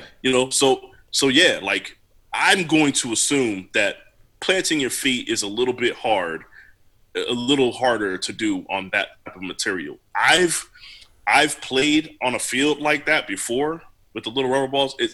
You do have some traction, but there are times where your feet slip, so Well, that could be one thing. or maybe I mean, now that you're saying that, maybe the fact like planting the ball shifts more on that shit because it is a little bit slipperier, more slippery than Yeah. than your normal than your normal grass and stuff like that. Yeah, so I think that's part of it. I also think, to be honest with you, I think the culture around the kickers is different. Back then, you can miss a big kick, and it would be a big deal for that week, and then people get over it. You could miss 5 big kicks in that season, and people get over it. You're still the kicker for that team. Nowadays, that's not how it works, man. They move on. They move on quick. They'll cut your ass in the middle of the season with no backup kicker and say, "We'll just go hire somebody off the street." That's the way they treat these kickers now. And then even kickers that get drafted at a high position. I don't know if you watched the Hard Knocks with Tampa Bay, and they had their rookie kicker, and he was supposed to be a hot shot kicker in college, and he just could not do it there. Mm-hmm. And then they cut him, and then the Bears picked him up, and then they cut him, and then somebody else picked him up. He played for 3 different teams, if I'm not mistaken, that rookie season, and then I think he made like somebody signed him in the preseason the following season, mm-hmm. and then they cut him before the preseason ended. Like that was his career. Like the way that they're so willing to just cut these guys, I think it puts a different level of pressure on them. So I think they're dealing with like the culture of being a kicker of you literally don't know if I miss this kick, I don't know if I'm going to have a job tomorrow. Like that's the world that they live in right now. That's a different type of pressure. So you think they're folding under the pressure? I think they folded under the pressure, and I think there might be and when I say equipment, there might be just the different setup with the field, like grass and grass and turf, like real shit. When you plant your foot, that shit it's not moving. It's different now. Yeah, man. That was one. So, I mean, I'm just speculating, but that's the best that I can come up with on the fly. Yeah, I feel you, and that's just something that I saw, and I was like, what's going on? Like, because I remember the days of David Akers, you know what I'm saying? I remember when Ryan Suckup was good. I remember when, you know what I'm saying? What was it? The old man, where this is the first year that he hasn't been in the league. Vinatieri? Yes, I remember. Vinatieri and all that. Like, I remember those guys. And what was the kicker that used to be for the Titans that was like lit? Name escapes me, but Justin Tucker being one of the hot shot kickers, and then now it's Greg Zerlin. So now, if Greg starts missing, then I'm gonna be like, well, he did. He missed. Yeah, he missed last year he started missing kicks. Well, shit, he missed a kick. He missed a kick in the first game for the Cowboys. He missed a field goal. So it's just all over the place. But the turf. Oh, Rob Baronis. Yes, Rob Baronis. He was a beast. He was a monster. Thank you. I mean, it's crazy. You know what's crazy to me is what I think is amazing, which I don't want to dig too deep into kickers, but it seems as though everybody has a leg these days. Back then, you could have the most accurate kick. You'd be like, man, this guy is just accurate. Like, who were those brothers? They had the 2 brothers. Like, one of them kicked for the Tampa Bay Bucks. The Italian dude, I can't remember his name. But either way. But back then you would have a bunch of kickers that like, 48 is my range. But if you get me within 48, I'm knocking that shit down. Right. Now it's like you got a bunch of guys that have the leg to kick a 55 to a 60-yarder, but then they can't hit shit. Right. Like, it's weird, man. There's definitely a different game with the kickers. Like, yeah. I personally, I guess from just from talking about all this shit, I wonder. Like, I remember when we thought that. The time when everybody thought that Mike Tomlin was crazy because he just wouldn't trust kickers. But after watching Gostkowski, who's supposed to be the most accurate kicker outside of Justin Tucker, after watching him miss 3, 4, whatever he missed, the other night, like, I don't know. Maybe Mike Tomlin is onto something. Yo, fuck these guys. Yo, we just gonna go for 2. And so I don't know. And what's funny about that is that Chris Boswell did indeed miss a kick for the Steelers on Monday night. But that's something to look forward to or look into going forward, is to see what field they're playing on, and just to be looking at for myself. Oh yeah, I'll look at the numbers between the fields. Yeah. But But another point that I had was, listen, I told y'all, I told you, I told the world, told everybody, and I told you Eagles fans. I said, I said that I was going to be interested in this game. I said that this was the game that I was watching for, and I gave you the We reasons. talked about it. I gave you the reasons. I said this ain't your old Washington football team. This is a new Mm-mm. Washington football team, It and ain't the one that mom used to make. Mm-mm. no, not at all. And this ain't the old recipe. This is new. And I said you coming out here with the same old shit, and you can't come out here with the same old shit, different toilet, because guess what? You're going to get flushed, and that's exactly what happened, man. Like, Dog, yo, first off, how Carson Wentz is still alive, I don't know. But but I will say this, yo, this is just I'm not even gonna dig deep for this one point right here. 27 people keep talking about these unanswered points, right? This is that goes into these unanswered points. That means that they shut y'all down for the remainder of the game. That defense, hey, you know what that is? Coaching adjustments. I know you're not used to seeing that from Washington, but when you have a real head coach, this is something that you can expect. Coaching adjustments. And guess what? If you can't get with it, then you're done. Because this dude, I mean, 17 points, and the 17 points came quick. You know what I mean? It came quick. yeah, So now they figured out how to shut that down, and it was no response.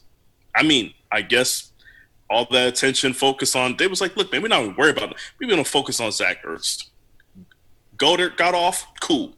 Who else? well, Don't matter because we're gonna be on Carson Wentz's head. Like I've never seen. They've always had the players. We talked about this. They've always had the players. I have not seen them play like this. now listen, man. Here's the thing. Uh, here's the little bit of bail that I'm going to shoot um, the Eagles. Lane Offensive line. Lane Johnson was out. Um, you Miles Sanders was out. You've had um, Jason Peters just moved back over. Brandon Brooks is gone. So your offensive line is not the normal thing. But here's the problem. You knew that going into this game. Mm-hmm. You knew what it was going into this game, and somehow you didn't properly prepare for that. 17 unanswered points. Okay, so you got comfortable.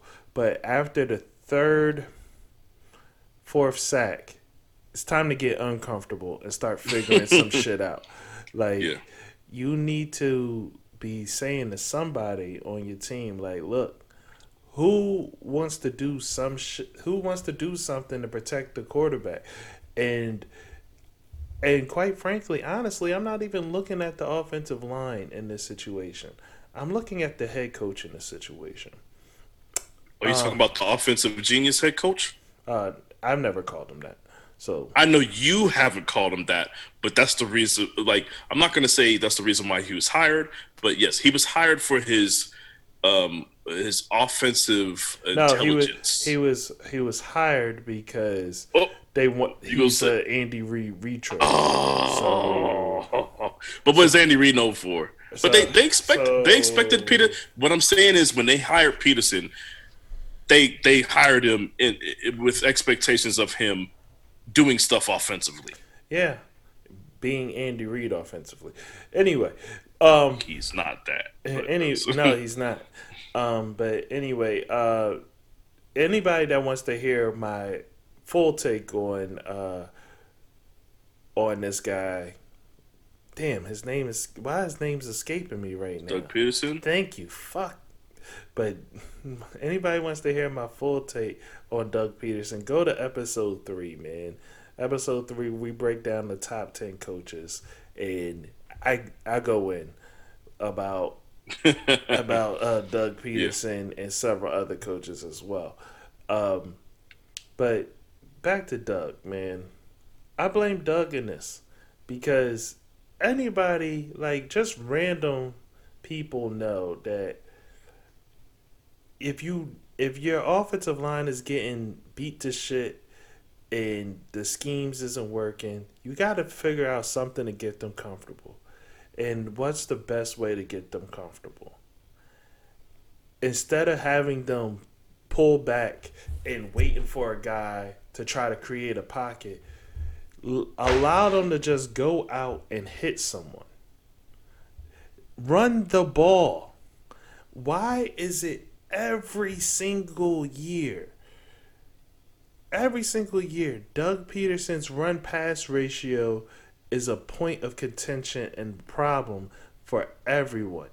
Why is it that we always have to have the same conversation where this dude is in his post game press conferences talking excuse me, talking about, oh, I need I could do better with my run pass ratio. Like, dog, when are you going to learn run the ball? I don't care that you only had Boston Scott.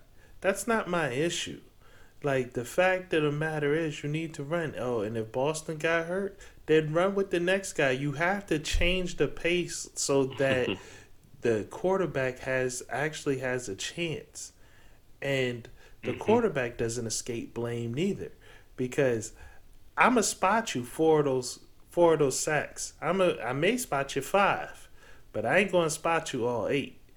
Three of them is on your head. One in particularly sticks out clear in my mind, where, fool, you are running a screen pass and your screen is busted. Throw the ball away. Throw the ball at his feet. The screen's busted. You don't have protection because the offensive line moved with the screen. Get rid of the ball.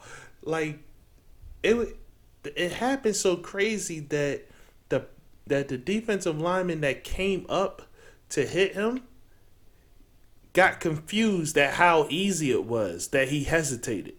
Like, that's how crazy it was. Like, he was like, oh shit, like what? And then he, Yeah. he was like, oh, you not throwing it away? And then he hit him. Like, he hesitated for a second. Like, that's how crazy that shit is. Gross negligence Like, this was, is what I call it. yeah. Yeah. And Dan Orlovsky pointed out that that was the exact same play that got him hurt last year.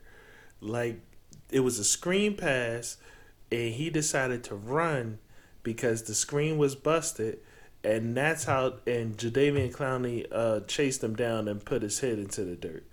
But like that should have never happened if he had thrown the ball away, and you didn't learn that lesson at all. You still just taking hits out here, taking 8 hits out here. Like, what's wrong? What's going on, man? 8 hits. He took more hits, but No, eight he took sacks. It's 14 like, hits. He took yeah, 14. yeah, like, I like apologize. He took 14 14. hits is a lot, though. He took 14 hits is a lot. Yes, that's a whole Boy, lot of hits, boy. bro. And then durability. Hey, you know what? I'm sorry I criticized the Jalen Hurts pick, man. I don't know because at this rate, Carson Wentz ain't gonna make it past week 4. But Yeah, man, they knew what they was doing with that. They yeah, ain't falling they can lie nobody. and say that Carson Wentz their guy. They know what the fuck is up. Yeah, So this is what I'll say, man. It blows my mind. Y'all really every year, y'all have a minimum of 4 running backs on your roster. Um, I'm trying to understand why since y'all don't use them. I'm just trying to understand this. I'm like well, the no, only it's thing I can explain. I can explain that. When you I did really want you to, but go for it if you want to, when man. you're shopping in the bargain basement and you get it, basically what the Eagles do is what I do in real life. They shop on Wish for their running backs. So, so like they get Oh, dog. they get a few parts missing, and then they gotta piece it together and make it work somehow. But, like, you know what I'm saying? They get the generic brand. They don't ever get the actual pick. They get the generic stuff. They shop on Wish for everything that they get. Dog, okay, man. You really calling these running backs wish running backs in off-brand bargain bin. I mean, I'm not saying that you're wrong, but damn, those some harsh words, man. Hey, dog, you said they went and got their running backs off Wish, man. Come on, Mike. Yo, but I will say this, man. It's what's funny though. You know what's funny, Mark. This is and I'm just gonna further the analogy. You know what I'm saying? Mm-hmm. Sometimes when you grow up poor, you know what I'm saying. You just know what you know. Mm-hmm. So you used to buying shit that's on the clearance rack. You used to getting a no name brand cereal, all that stuff, right? And you eat poor people food. You eating ramen noodles. You eating peanut butter sandwiches. Yeah, but I'm saying this is what you eat, right? And then sometimes, like, you've been living this, look, man, just let me get my point. You live this life. Living your rich life over there that you looking down on us that eat ramen noodles. Relax. It's poor people First shit. off, I still have ramen noodles right now. Please. I just ate a Spam and mustard sandwich 2 days ago. So, but what I'm saying is sometimes you get so used to this lifestyle that first time you eat some fancy shit, you taste it and you're just like, man, you know what? It's all right, but I'd rather have my Spam and mustard sandwich. Because that's what happened with the Eagles. They got a little taste. They got a LeGarrette Blount. You know what I'm saying? They got a Jordan Howard. You know, they did these things, and then they got Jordan Howard they do? And didn't even really use them. But you see what I'm saying? But they got a little taste of what a real running back felt like, and they was like, nah, nope. I want Old Faithful. I want the bargain bin motherfuckers. That's what we want. So I don't know, man. Like either way. With that said, like the Carson Wentz has to get rid of the ball. He cannot continue to hold onto the ball the way that he does. He cannot continue to do that. I don't care if you're the most athletic person on the planet Earth. You cannot hold on to the ball the way that he does. You have to make a move somewhere outside of the pocket if you're going to do, like Kyler Murray, perfect example. He makes a quick decision on whether or not he wants to take off. And he might not fully make that decision, but you know what he does? He gets his ass out of the pocket before he has to make that decision to throw or run. He gets his ass out of the pocket. Carson Wentz does not leave the pocket. He stays back there. He tries to juke and maneuver inside of the pocket, or he's just back there, like you said, as a statue on a broken screenplay and getting punched in the mouth. Okay, I find it very ironic that the one guy who that's been his bugaboo, Deshaun Watson, he shows up for the Thursday night game and versus the Chiefs. And guess what he does? For some reason, he's getting rid of the ball quicker. He's not just sitting in the pocket and taking hits. I was amazed, Mark. I was actually like, yo, this is what we need from you, Deshaun Watson, because nobody wants to see you get hurt no more. Nobody wants to cringe at the sight of you getting 12 hits a game. You know, if you taking 12 hits a game. But it seems like where Deshaun Watson grew, you know, you have Carson Wentz regressing. Mm-hmm. You know what I'm saying? Like Watson was like, I don't want to be that guy no more. Carson said, I'll pick up that crown. I'll wear it. Don't worry about it. I got you, brother. Like, that's what's happening here, So, I mean, Eagles, you got what you deserved. Not Redskins, the Washington football team, y'all sold out. Just understand that is not the way it's going to work when you play a real team. You're not going to be able to go down 17-0 and then come back and score 27 unanswered points. Listen. I'm not allowing you to do that. Real team. Look. You motherfuckers who basically are about, I don't know, 2 games away from being us. You gotta watch your mouth. You gotta watch your mouth. 2 games away from being y'all? You gotta watch. Boy, don't even play. Don't even play. You gotta watch your mouth. Don't even play, dog. Dog. Are you 0-1?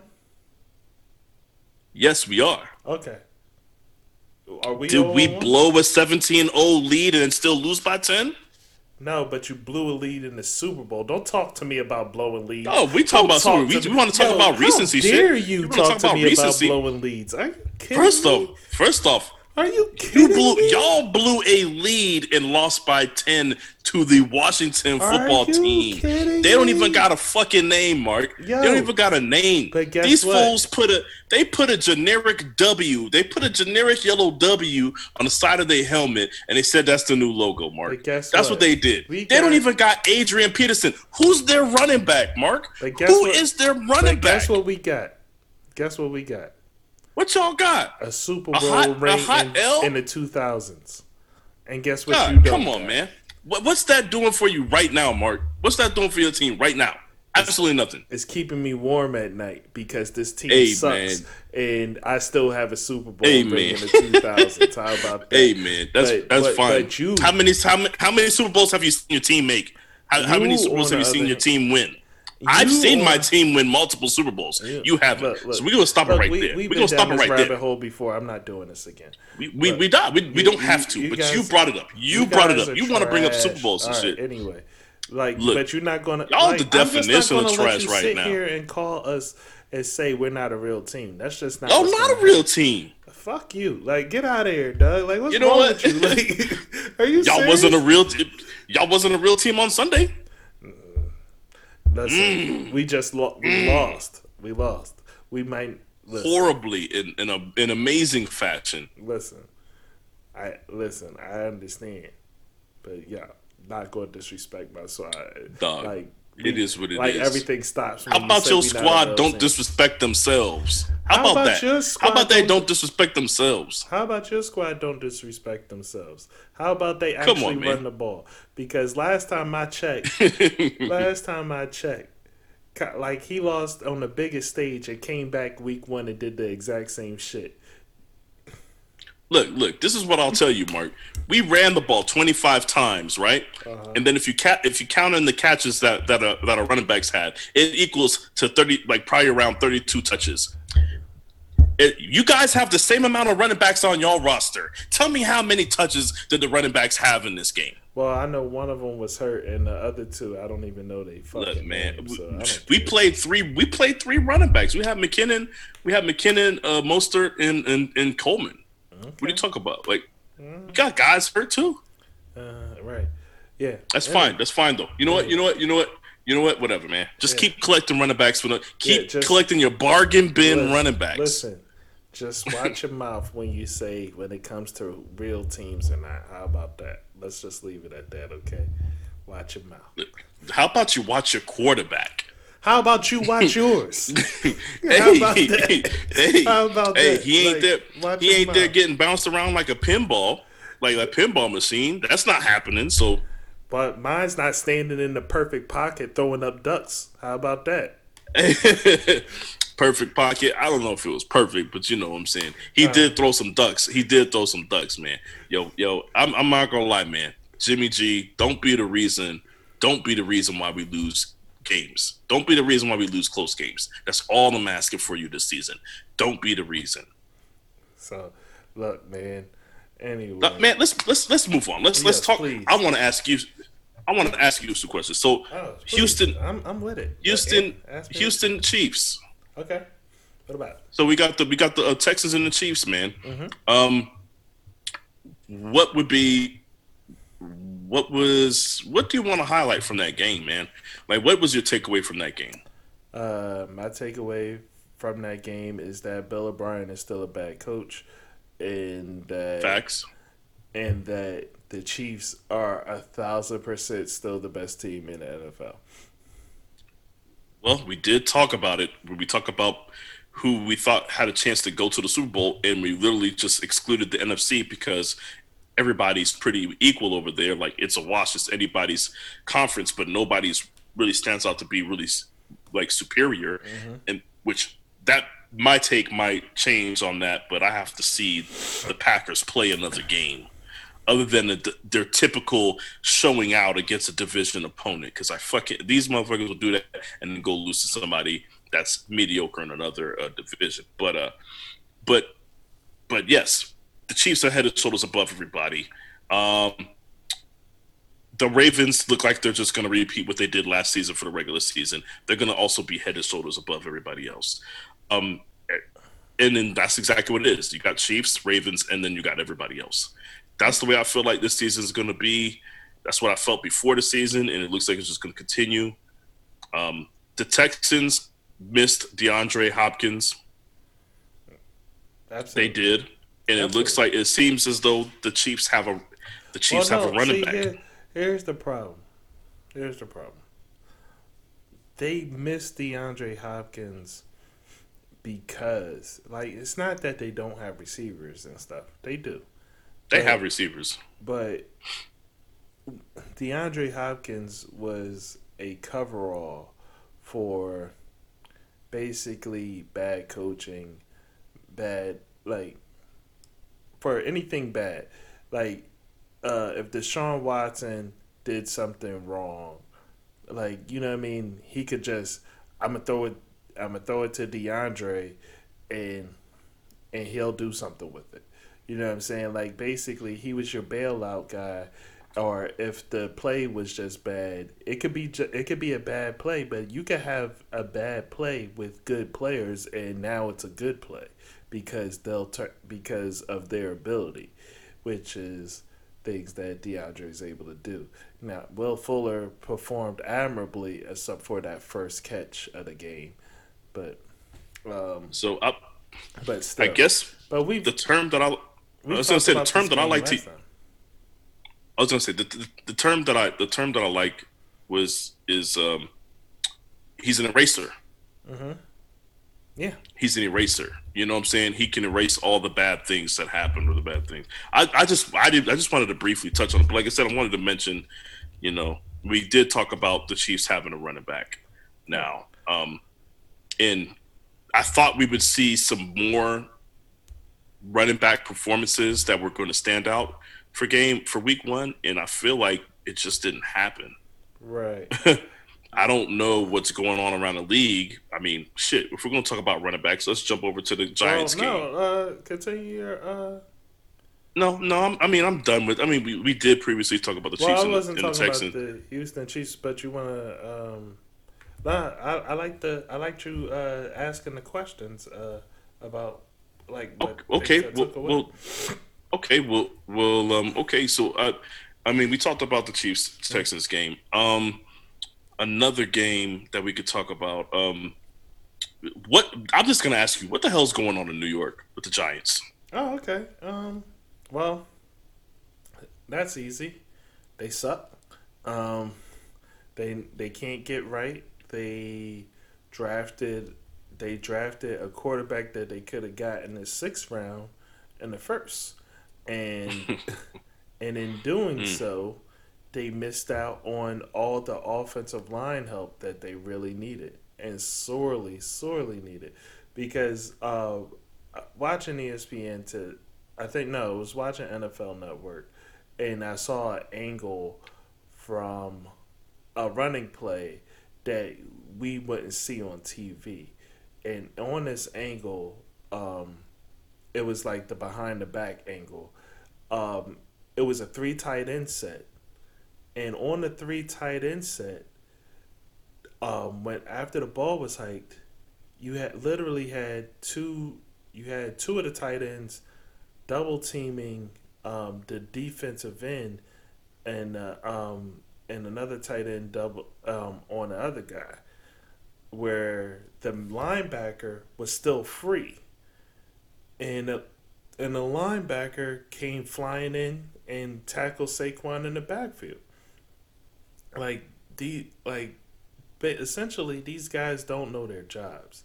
These offensive linemen just have no idea who they're supposed to be covering. Maybe it's a problem with the center not calling out. Maybe it's a problem with the center not calling out the coverages that's going on out there. Maybe it's a problem with the quarterback not being able to recognize what's going on out there on defense and being able to alert his offensive lineman. I don't know.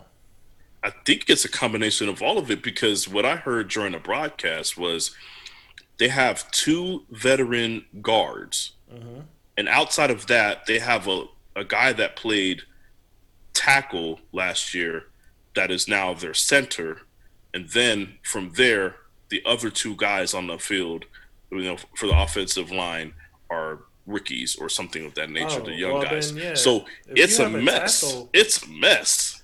if you have a tackle playing center, that's absolutely a major problem. Your center is Like, part of the. Your center is the leader of the offensive line. He's the person that's supposed to be calling out what's the movement that is going on the defense. And yeah, like you can move offensive linemen around. What you can't do is you can't move. Like you can move if the center is actually big enough, because these days they make centers are smaller. right, They're smaller, more quicker, more agile players on the offensive line. But if it's big enough, you can move a center to any position because they are essentially the quarterback of the offensive line. They have to know what everybody does. right, Okay. So, yes, you can move a center to somewhere else. You cannot move somebody from somewhere else to center. You can't do that. That's not something you should be doing. And if you do that, that should be a band-aid. yeah. I don't care. That shouldn't be your situation. Yeah, exactly. I don't care who they are. They could be Trent Williams. They could be Andrew Whitworth. No, don't do it. Yeah, you don't do that. You don't do that. So I don't know, man. Like just the way they explained the offensive line situation, I was like, yo, that's why they getting eaten alive. Like you said, it's perfect example. You said they just didn't know. They didn't look like they knew what their assignments were.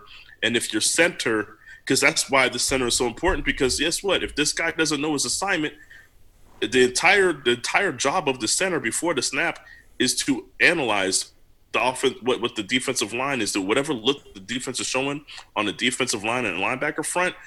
The center is supposed to analyze that and then basically report back and say, hey man, watch for this. This Right, guy is going to be your guy. Oh, right, wait a minute. Somebody just came down. The safety just came down into the box. Therefore, now it shifts. My responsibility is this guy, and you got to guard it. You know what I'm saying? He's supposed to be directing traffic. And right, if your center is not good or inexperienced, then this is what's going to happen. You're going to have missed assignments. You're going to have blown blitz coverages where guys just don't pick up blitzes, because there was a few plays where it looked like Saquon just wasn't ready for the blitz or he didn't pick up the blitz. There was all of this is between the center and the quarterback. If they don't know what they're doing, and then you have inexperience everywhere else, it's just going to be a mess. Like I don't know if this is a fixable thing well, for the certainly not Giants, man. fixable this year. But Like certainly not fixable this year. Saquon should not be getting, what did he end the game with? 6 yards? Yeah, Saquon shouldn't be on that team. It was like 15 carries. Look, man. Like we are literally looking at an elite player being wasted on a garbage team. Like I want for him so bad to go to the Steelers or go, I don't know, go anywhere but here. Or Steelers, go to the Seahawks. Go anywhere but here. Like don't really want to say the Seahawks because the Seahawks, Chris Carson looked like a man on Sunday. Yeah. So maybe now that Chris Carson's injury woes is out the way, he can actually get the traction that everybody expected from him. Mm-hmm. But like I would like to see Saquon somewhere that's not there, because that whole Giants situation is absolutely abysmal. Horrible. Yeah. Man. The fact the fact that people bigged up Daniel Jones makes me sick. Like I watch that dude and I get sick to my stomach. Like they literally sat there and said, "Oh, well, like you watch that guy, man. Like he can play." You know what I'm saying? I mean, maybe what the Giants did isn't so crazy. Like, nah, man. Call that shit for what it was. That shit was the worst pick ever. He was going to be there in the sixth. I hate when I watch the drafts and they sit there and say, "Well, the rumor is that had they not drafted him there, that he wasn't going to be there much longer. Bullshit. He was going to be there. He was going to be there. Somebody's blowing And smoke up your ass. yeah, I wholeheartedly believe when these situations happen, like the Daniel Jones shit, I wholeheartedly believe that whoever does this, whatever GM, coach, or whoever does this and says, "Yeah, man, I don't know who you're gonna take. Oh, I'm thinking about taking them at this part." I feel like he then turns to his buddies and chuckles. It says, "Look at this dumb motherfucker. I think they're actually going to draft Daniel Jones." Like I feel like it's just a big ass like, yo, everybody's in on a joke except for you. I feel like there's no way that I would. You could put somebody in front of a camera and a microphone and be like, "See, this is the guy I was talking about. He said that there was a chance that they would take him at 13." And I still will call you guys a liar. You know, I still call you a liar. There's no way that you're going to make me believe that Daniel Jones was somehow a top 10 pick. Yeah, like, I That, don't. like, for multiple people. There's no Yeah, way that you're telling me that more than one team felt that way. No. like So, the Giants got fleeced on him on Daniel Jones last year, and only time will tell if the Eagles got fleeced this year on Jalen Rager, because that was another guy that after the, like, it was a bunch of confusion when the pick happened, like, who the fuck is he, why did they do this, that and the third, and then after the pick is like, well, I'm hearing around the league is that he's a guy that wouldn't have been around much longer had they not taken him when they took him, or take, like, stop it, man, that dude was going to be there. don't be trying to say, you know, but I feel like a lot of these GMs and shit, GMs and they need to go and watch that movie Draft Day. That's what they need to do. They need to go They watch need, Kevin Costner show him how to do it right. hey, because he was out there fleecing, bro. Anyway, anyway, he was out there like a fucking magician. You know what I mean? Like, Yeah. but you know, but for real, they need to go watch that movie or something. Do some studying up on the tactics that these cats be using on y'all, because y'all be falling for it, hook, line, and sinker. You know. Absolutely. All right. So, what's the next question, sir? Or what's the next team you want to talk about? Okay, I want to talk about this because this is something that I didn't expect. This is something that we were critical of from last season. I want to talk about the Packers' performance versus the Vikings. Okay. So my question to you is, do you believe what you saw on Sunday? Do you Believe believe it that from this is a who? high powered do you believe that this is a high powered offense now Who's with offense? Green Bay? Oh, Green Bay. Do you believe this? Do you believe that this is going to be the new relationship between head coach and quarterback Aaron Rodgers, to where they're going to allow him to go to his guy whenever he wants to? Because that's what happened this game. They said you could go to Adams whenever the hell you want to. We're not strapping you within the offense. They let him roam around, you know, within the confines of the offense. They gave him a few extra yards on the leash. I don't even. They might have just completely let him off the leash. What I'm saying is, do you believe that, number one, that this is going to be who they are offensively as far as the amount of firepower that they showed, or, and two, do you believe that this relationship between Aaron Rodgers and the head coach, do you believe that it's going to remain this way, to where it's like, hey, we tried it our way, we made you play within the confines of the offense, and it kind of didn't work. Now we're just going to let you freelance within it whenever, you know, however you see fit. Do you believe that's where we're at? Yeah. Um. When it comes to that team, I think yes, um, this is somewhat legit, but there's a caveat to that. It is legit until there is an injury. Hmm. And once there's an injury, I think that whole thing that's going on is going to fall apart. Like, if you lose Aaron Jones, God forbid, or if you lose Devontae Adams, God forbid, that that whole thing is falling apart. Um, I feel as Well, though, what's it called? Look good last year, Williams. yeah, he lit, but we saw what happened. Like it's just a totally different thing going on. Um, when you don't Okay. have Devonte Adams on the field. Now, Yeah, hopefully, I 1,000% believe if Devontae Adams is gone, then that changes everything. Yes. yeah. Now, and mind you, I will say this that Aaron Rodgers that I saw yesterday did not look like the Aaron Rodgers that we saw all last season. The Aaron Yes. Rodgers that we saw yesterday looked motivated. He looked he looked like he wanted to play. Like I avoided drafting Aaron Rodgers this year because of watching him last year. I was like, this dude looks like he looks very disinterested in what's going on out here. But yesterday he looked like he was having fun in what he was doing, and he looked motivated. So I'm going to say it certainly has the potential to do so. I do think they're just about an injury away um, From from that chemistry yeah from that between the yeah from that the chemistry coaching just staff being and Aaron destroyed. Rodgers. Yeah, Yeah. Well, Aaron Rodgers is kind of touchy that way. He kind of, but the best thing that could have happened to this team is Aaron Rodgers bought in.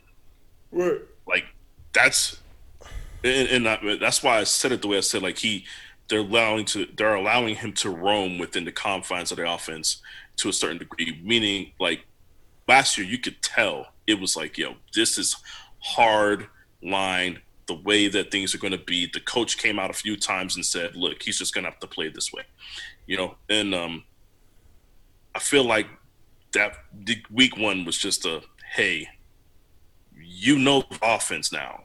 You do what you see fit within the offense whenever you feel like you want to freelance or freestyle. And everybody knows that when Aaron Rodgers is freestyling, there might not be anybody more deadly than Yeah, a freestyling Aaron Rodgers. So it seemed to have worked out. If this is going to be the level of chemistry that we're going to see between Aaron Rodgers and the coaching staff, then uh, you know, hmm help us all, please.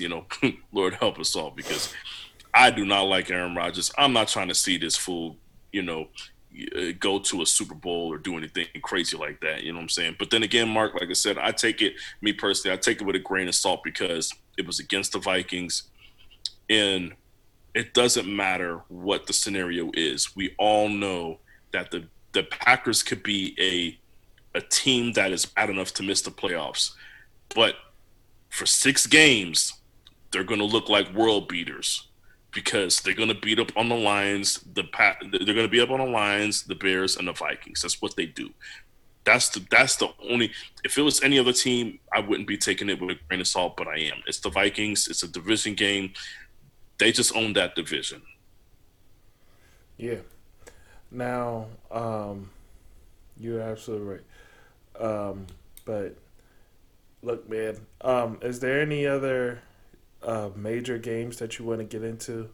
Because I want to get into this fantasy soon, like, because a nigga is fading fast. So, Okay. This is two things that I wanted to mention. Um, but we don't have to dig into it. Drew Lock was on my watch list for this year. mm-hmm, He looked about as good as I expected him to look. I thought he handled himself well for going up against that Titans defense, and he managed to not throw any picks. So he found Fant a lot. He figured out, hey, once his options started getting taken away, he still found a way to get the ball to people. So it let me know that he actively is kind of analyzing things. Um, he's smart enough to figure things out when you get your favorite targets taken away. So I like that. I like what I saw from Drew Lock. Like I said, he was my breakout player that I picked preseason, and then also the the Titans, since that's the same game. Seemingly, I don't know if it was just the Broncos defense being really good, but it seemed to me that usually we're used to seeing the defenses wear down at the end of the game, and it felt like it looked like Derrick Henry was wearing down. Right. I Yeah. don't know if that's a cause for concern, but I didn't I like don't. seeing that. I don't think so. I don't think that's a cause for concern. I think it's just week one, no preseason, and Yeah. particularly with a workhorse back like Derrick Henry, there's probably already using him sparingly, especially given the fact that he just got paid and stuff like that. It's probably already using him sparingly and giving him rest and stuff like that. But with Okay. that comes like the lack of game of I guess game cardio, I guess, and Yeah. that just showed. And also Denver, like no matter what happens to Denver, Denver isn't a slouch. Denver has defensive players that can play, and they do know how to, and they are coached well on defense. They So said 65% of their salary is spent on defense. yeah, They invest in their defense. exactly. So I think Derrick Henry would be just fine. It's just Yeah. he ran into the team that he ran into, and Yeah. rightfully so. It's the Denver Broncos. So he'll be all right. We'll bounce Okay. back. He still had over 100 yards. It might have took him 31 attempts to get there, but he made it. Yeah, yeah. He I mean, the 30 attempts is what I also like to see, that there's a commitment. There's a Yes, commitment there to running that ball. yes, there is. So even Um, though he took 30 carries to get 100 yards, you see what they did? They didn't back up off the run. no, they They did. still continue to run the ball. So Yeah, and I think I also I look forward. Like there was talk that he'll actually be used in a pass game, and you and I have talked I saw it a offline. couple of times. And you and I have talked offline about it and stuff, and you was like, "Well, I don't think he'll be used, but so much." And honestly, doesn't need to be used, but so much. If he's used, if he has 5 targets a game, I think that'll be amazing. Like that, like Yeah. so. Um, any other games that you want to get into before we break down some of this fantasy shit? Nope. I'm ready. I'm ready to talk fantasy football. All right, man. All right, so let's get it together. Well, so this portion, we just going to call this the FLCN portion, the Fantasy League Coverage Network portion of the pod, man. And you and I, we're in 3 leagues together. Yep. I'm currently 1-2 in when it comes to across all leagues, and I believe you're 3-0, which is a first for you. Yes. So, Don't disrespect me. Don't disrespect me. Tell me that's a first for me. Don't do that. so Don't do that's it, that. man. I'm just saying, it's not something that's common to you, but Oh my god. Yeah. One season. One season. That's cool, man. oh, Keep okay, hanging on to that 1 year. All okay, right. one Go ahead. season. Anyway, um, but yeah, man, I like in 750, man. I lost my shirt at 750. But the beauty of that is I highly doubt that that'll ever happen again. But I like, Doug. I'ma just, You was yo, out there in the cold with no protection, bro. yo. I steal stuff versus Lombardicus Prime. 86 points to 150. Starters being Drew Brees only had 14 points. Um, Duke Johnson, who shouldn't have been starting, only had 1.4. That was a mistake.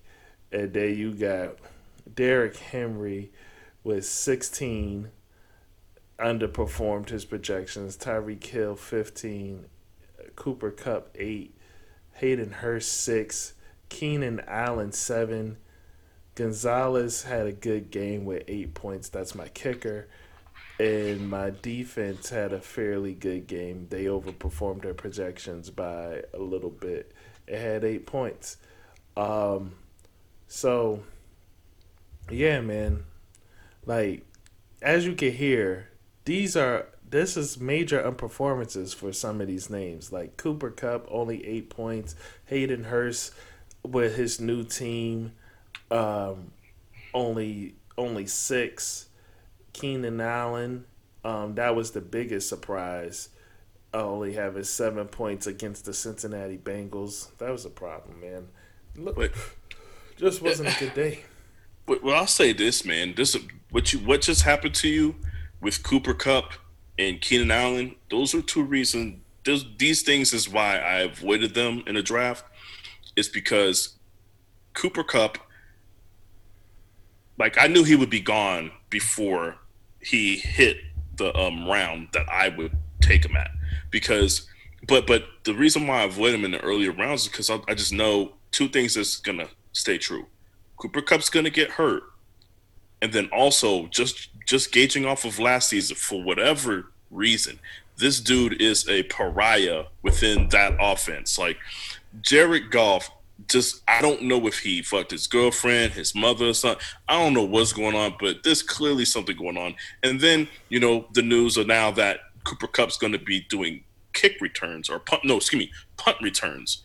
Right. So if he's going to be doing punt returns, then that means there's going to be even less. There's going to be even less snaps that he's going to get just because of being tired from doing punt returns or them trying to conserve his health or preserve his health, excuse me, and conserve his energy. So I'm just like, I don't know, man. Like I feel like they really want Robert Woods to be the guy.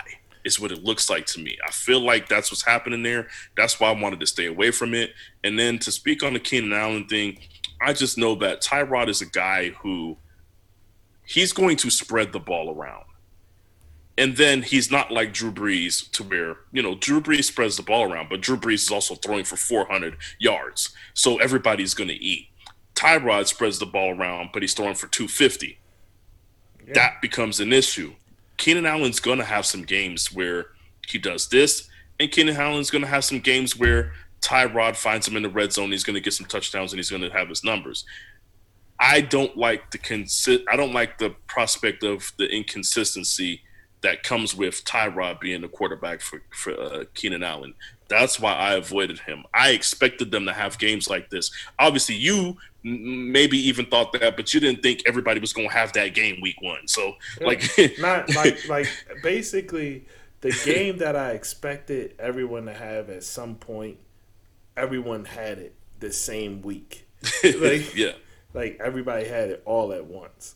So that's insane. And honestly, it's just what's going on with the Rams is absolutely ridiculous to me because whatever they're trying to be, stop trying to be it. Because your offense has looked in disarray for 2 years now. And you need to go back to whatever offense you were doing in your 2017 season. Go back to that. Back when you guys were a well-oiled machine and was punching people in the mouth, go back to the 2017-2018 seasons. Because the 2019 season and this year, trash. Your offense is trash. Whatever the savant coach is dreaming up, that shit is not working. It only worked this week because of who you were playing. If it wasn't for who you were playing, that you probably would have lost that game. See, so it's funny. So you talk about the week that you had. I had the opposite week, Mark. Everybody decided they was gonna have their game. You know what I'm saying? Let me go down. Russell Wilson, but this is Russ. 31.78. We got basically let's just call it 31 points. I'm gonna go on the low end. I'm not even gonna round up. 31 points for Russ. Joe Mixon did give me a 6-point game, but you know what? That's a whole nother thing. I Well, think he lost a fumble. There was some other things that happened. So like but essentially, at the most, I would have gotten 8 points out of him, and I think he had a touchdown opportunity that he yeah. didn't Well, get. slow So, slow down, brother. Why, why, while you're jerking yourself off, you want to tell people who you played or what was the score of the game or anything like that. oh, You want to break it down at well, we all? could Or? talk about. Well, fine, let's get into that because that's irrelevant, man. So I played, my team. I am legend, and y'all try to get on me for my name because of what happened last season. See, y'all don't know any better. I didn't See, say because anything. not you. I'm not. I'm talking and I'm pointing at you right now, but I'm not talking to you. Those 750 cats know who they are. See, they don't know my resume. They only see me last year, and it just so happens to be the first year they play with me is the worst year I've ever had in my entire fantasy football career. I've been doing this shit since 2000, and they catch me in my worst year. So I am legend. That's right. That's my fucking name. Put some respect on it. I was playing Benny, Mm-hmm. FTW, So we got, like I said, score was 161 to 142. I think he ended up actually scoring the either third highest total or fourth highest. Either way, he probably would have beat anybody else he played this week, but he happened to catch me on a hot week. So yes, Russ got 31 points. Mixon got 6, which was my only really subpar performance. Um, Christian McCaffrey 28 points. DeAndre Hopkins 29, which really hurt my soul being a Niners fan. And then DJ Moore 9 points, Hunter Henry 12, Jamison Crowder. Like I said, I don't know why Jamison Crowder decided to have a 24-point That game, will but he did. never ever happen again. Like that's the thing. I picked him because he gets targets, but he never gets in the end zone and he never gets big plays. This dude's usually he'll have a 8 reception game and it'll be like 50 yards. That's what I'm expecting from Jamison Crowder. I'm not expecting him to do what he did. He ripped off a big touchdown, so that added to it. But 24 points from Jamison Crowder, I better win that week, right? Right. And then Ravens gave me 15 on D. Greg Zuerlein 5. So I mean, I had a bunch of people. I have no bench, y'all. I have no bench. Okay, so my starters have to go off. And like I said, I just happen to have the opposite week that Mark had. I had everybody that is not supposed to do anything do something. And then DeAndre Hopkins, yeah, I'm expecting 20 points probably in a good week, and he gave me 29. Like DeAndre Hopkins outscored Christian McCaffrey. I'm not expecting that every week. Well, it's a good thing you're not expecting that every week because No, definitely not. I don't think it's going to happen again. But DeAndre looked like he was going to be a problem. So no, DeAndre looks like he's going to be. Looks great. But you talking about the Jamison Crowder? Yeah, Jamison Crowder. That's not happening again. Hey man, my But boy. yeah. Hey Mark, beware. He got another performance up his sleeve. Listen, Hey, guess what they said? I'm just going to rail off the scores, man. I steal stuff versus Labarticus Prime 186 to 150. Ricky 153 to 110 versus the GOAT. Big Trust 122 versus Rodney 104. I am Legend 161 to 142 versus Benny. And still no condom versus Chuck 100 to 147. Chuck the winner there. That's something I want to talk about real quick, Mark, and I want to ask you your thoughts on this. Do you think after week 1 that Coach was slamming on the table, saying that y'all in trouble? Do you think he was doing that after week 1? Oh, I know that. I know Coach was slamming on the table. Hey man. I like, yo, you know he how said in the disgusting message, it he was? was like, yo, who am I playing? I'm over here slamming on the table. I'm like, all right, be careful. Relax. Hey, Doug. We know how that Hey, works. Doug. You know how disgusting it was for me to watch his team just going off? Like, I'm like, yo, he got all these Cowboys on his team. Everybody just fucking. Chris Carson gave him 24. Cooper gave him 18. DK Metcalf. Where Ricky at, man? Yeah. DK Metcalf gave him 19. John Jacobs gets 3 touchdowns. Yeah. like like everything. I'm like, come on, dog. Like, and I'm not gonna lie, the Jacobs thing seems like they're intent on running the ball with Jacobs, so that might be Which is new for them because last it. year, like Yeah, when it came to goal line, like they was like, oh, they acted like he no. didn't exist. Now at goal line, it was like they only had eyes for him. So Yeah, so I don't know, man. I'm not even gonna lie, man. We clowning for all these damn running backs. They all started going off. I was like, man, I hope Coach don't show up in this fucking chat. That's how I felt about it. But I still feel the same way I felt prior to the season starting. I still feel like you know dangerous teams was Mr. Big Trust and Benny FTW. well, So like a lot of I, injuries happened. a lot. Le'Veon Bell is hurt on injury reserve. Hey, Jamison Crowder hamstring questionable. all I'm Uh, saying. James Conner questionable from his injury in the last game. There's players all over the Well, field that are. all I'm saying is if Jamison Crowder can play, you're talking about the fact that Le'Veon ain't going to be there to help out in the passing game.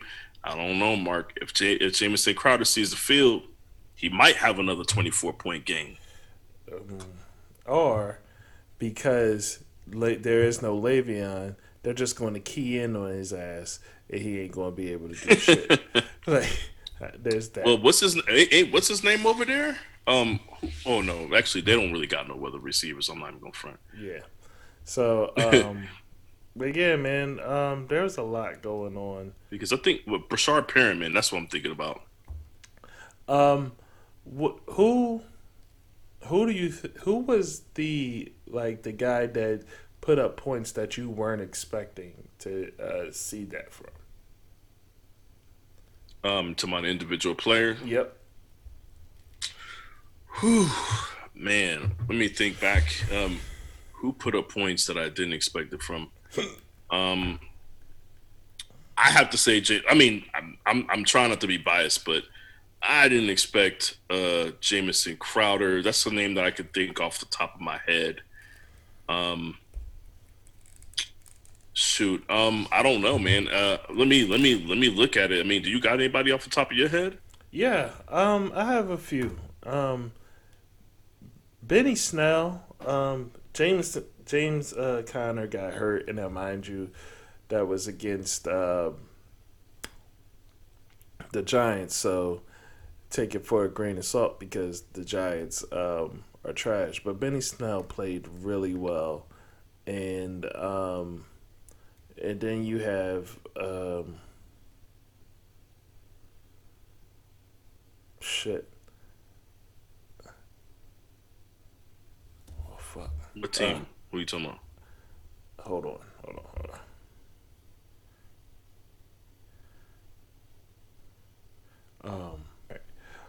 Oh, but yeah, other players that intrigued me was Benny Snell, and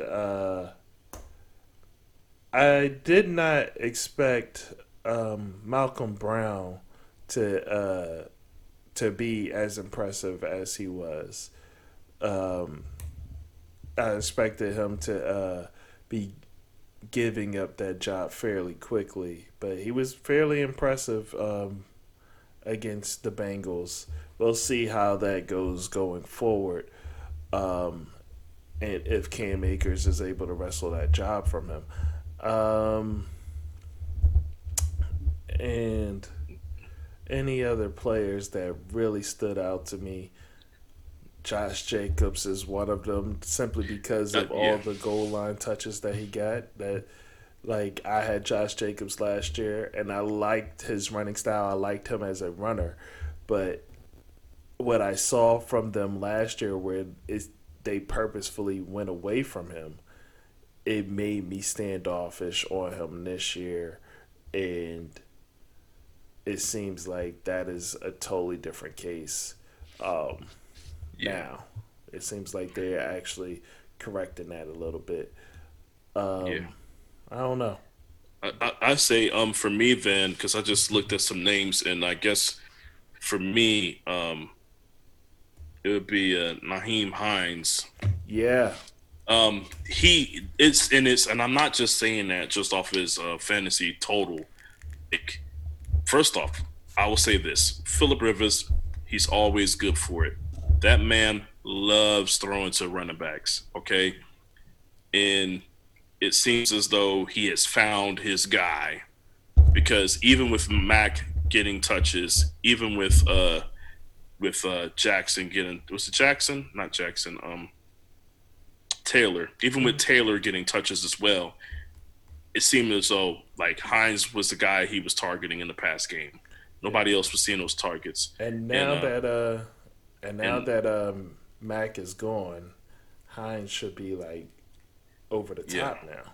So Oh man, I'm expecting, and knowing the way that Phillip Rivers plays, I'm expecting at least 8 targets. I'm expecting 8 targets a game for Naheem Hines. I'm also expecting, because I like what Naheem Hines did with after the catch. I like what he did with his carries as well. So like he kind of, I mean, obviously I've seen him play last year, but it seems as though he has taken strides. So this is just one game. This is definitely a guy I would watch. Um, I think I was able to pick him up in one league. So we'll see. We'll see if it pans out. yeah, I was able to pick him up in the 750 league. Yeah. So yeah, we'll see. One thing that I did feel good about was my late round guy, Chase Claypool. You know, the guy that I fell in love Yep. with. He came out the gate firing. He didn't get a lot of catches, but he did put it on film to make the coaches look and be like, "Yo, all right, man, we gonna have a conversation about getting him more involved." That his very It, first catch was an impressive 50-50 ball, that a very difficult catch off the yeah. sideline. Yep. And this is what I'll say. Ben looked motivated. Yeah, he did. Ben looked like he was in shape. I never seen Ben this small before. Um, Well, not since his first year. First, well, you know what I mean? Like, I don't know, man. If Ben is going to be motivated and he's going to play the way that he did in week one, then I give it, I give it 5. I give it by week 5 before Claypool becomes a major part of the offense. yeah, man. I like honestly. I think I'm looking forward to Claypool. For those out there that he's still available in, which is probably all leagues.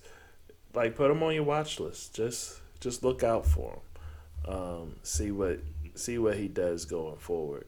Um, Everybody should be. Oh, another person you should look out for, man. Robert Gronkowski was nowhere to be found at all in any situation, but OJ Howard was, and Hmm. so, and if he's available in your league, you should probably go get him. We do know that Tom likes to go to tight ends, and now, do I think that Robert Gronkowski is going to have a disappearing act for the rest of the year? Definitely not. But the fact that Hmm. he had 0 catches and possibly 0 targets in week one says a It little says a bit. lot. Yeah, says a little He, bit to you. either he's not getting open, or he's just not like He's not really a forget part it. of He's the just not offense. ready. Yeah. He's just not ready. He's not ready, man. He's not So, ready. That's what it seems like. He's not ready. I mean, Because Bruce if he was Arians say ready, he looks like the yeah, old Gronk, but they say a lot of shit when they talking. maybe he meant like he looks like old Gronk. Maybe he look like the old version of Gronk. I don't know. But Um, I don't. Okay, I don't know if you wanted to talk. Because you're talking about watch list guys. I mean, are we doing this, or are we kind of lightly touching on it? Because I feel like there's too many people that's going to be listening to this that I'm playing in fantasy leagues with. But that's fine. This guy's lower on the totem pole. I wish I could pick him up, but I don't have a spot on my roster for him. He just wasn't high up on the priority list. But I will say this: um, Scott Miller, Scott Miller for the Tampa Bay Bucks. He is a guy that they loved in the training camp. He's a guy that they love in practice. They say he's a guy with his speed and athletic ability. He can make plays. And from what I saw with my own two eyes in the game, he is a player that Tom Brady is already beginning to lean on a little bit and trust. And he looks like he's poised to be the new Edelman, Wes Welker, whoever you want to call him. He looks like he's in line to be that guy. But might not happen right away, but here's the problem I had with that. Now that you brought that up, because that was a takeaway that I wanted to bring up. Tom, you're not in New England anymore. Your best receivers aren't in the slot, bro. Your best receivers are on the outside now. This is a different team. This is a team that actually invests in their wide receivers, and they're on the outside. You checking down and going to your slot guy.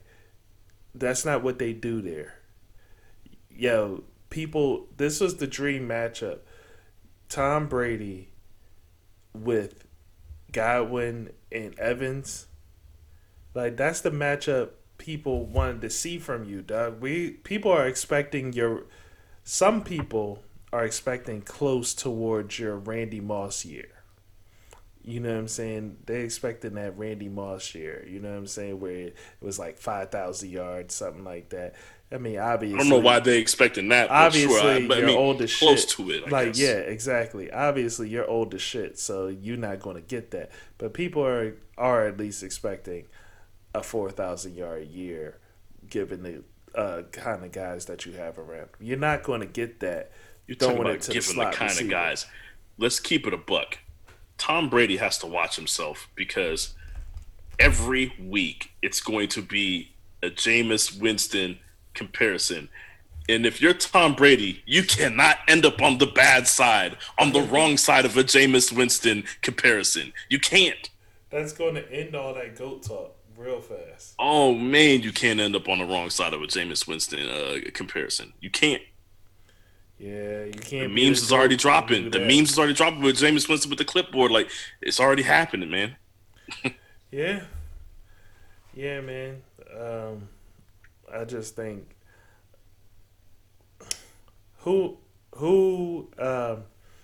what's something that you've done in the past in fantasy football that you would tell yourself today, or you remind yourself today, don't do that shit.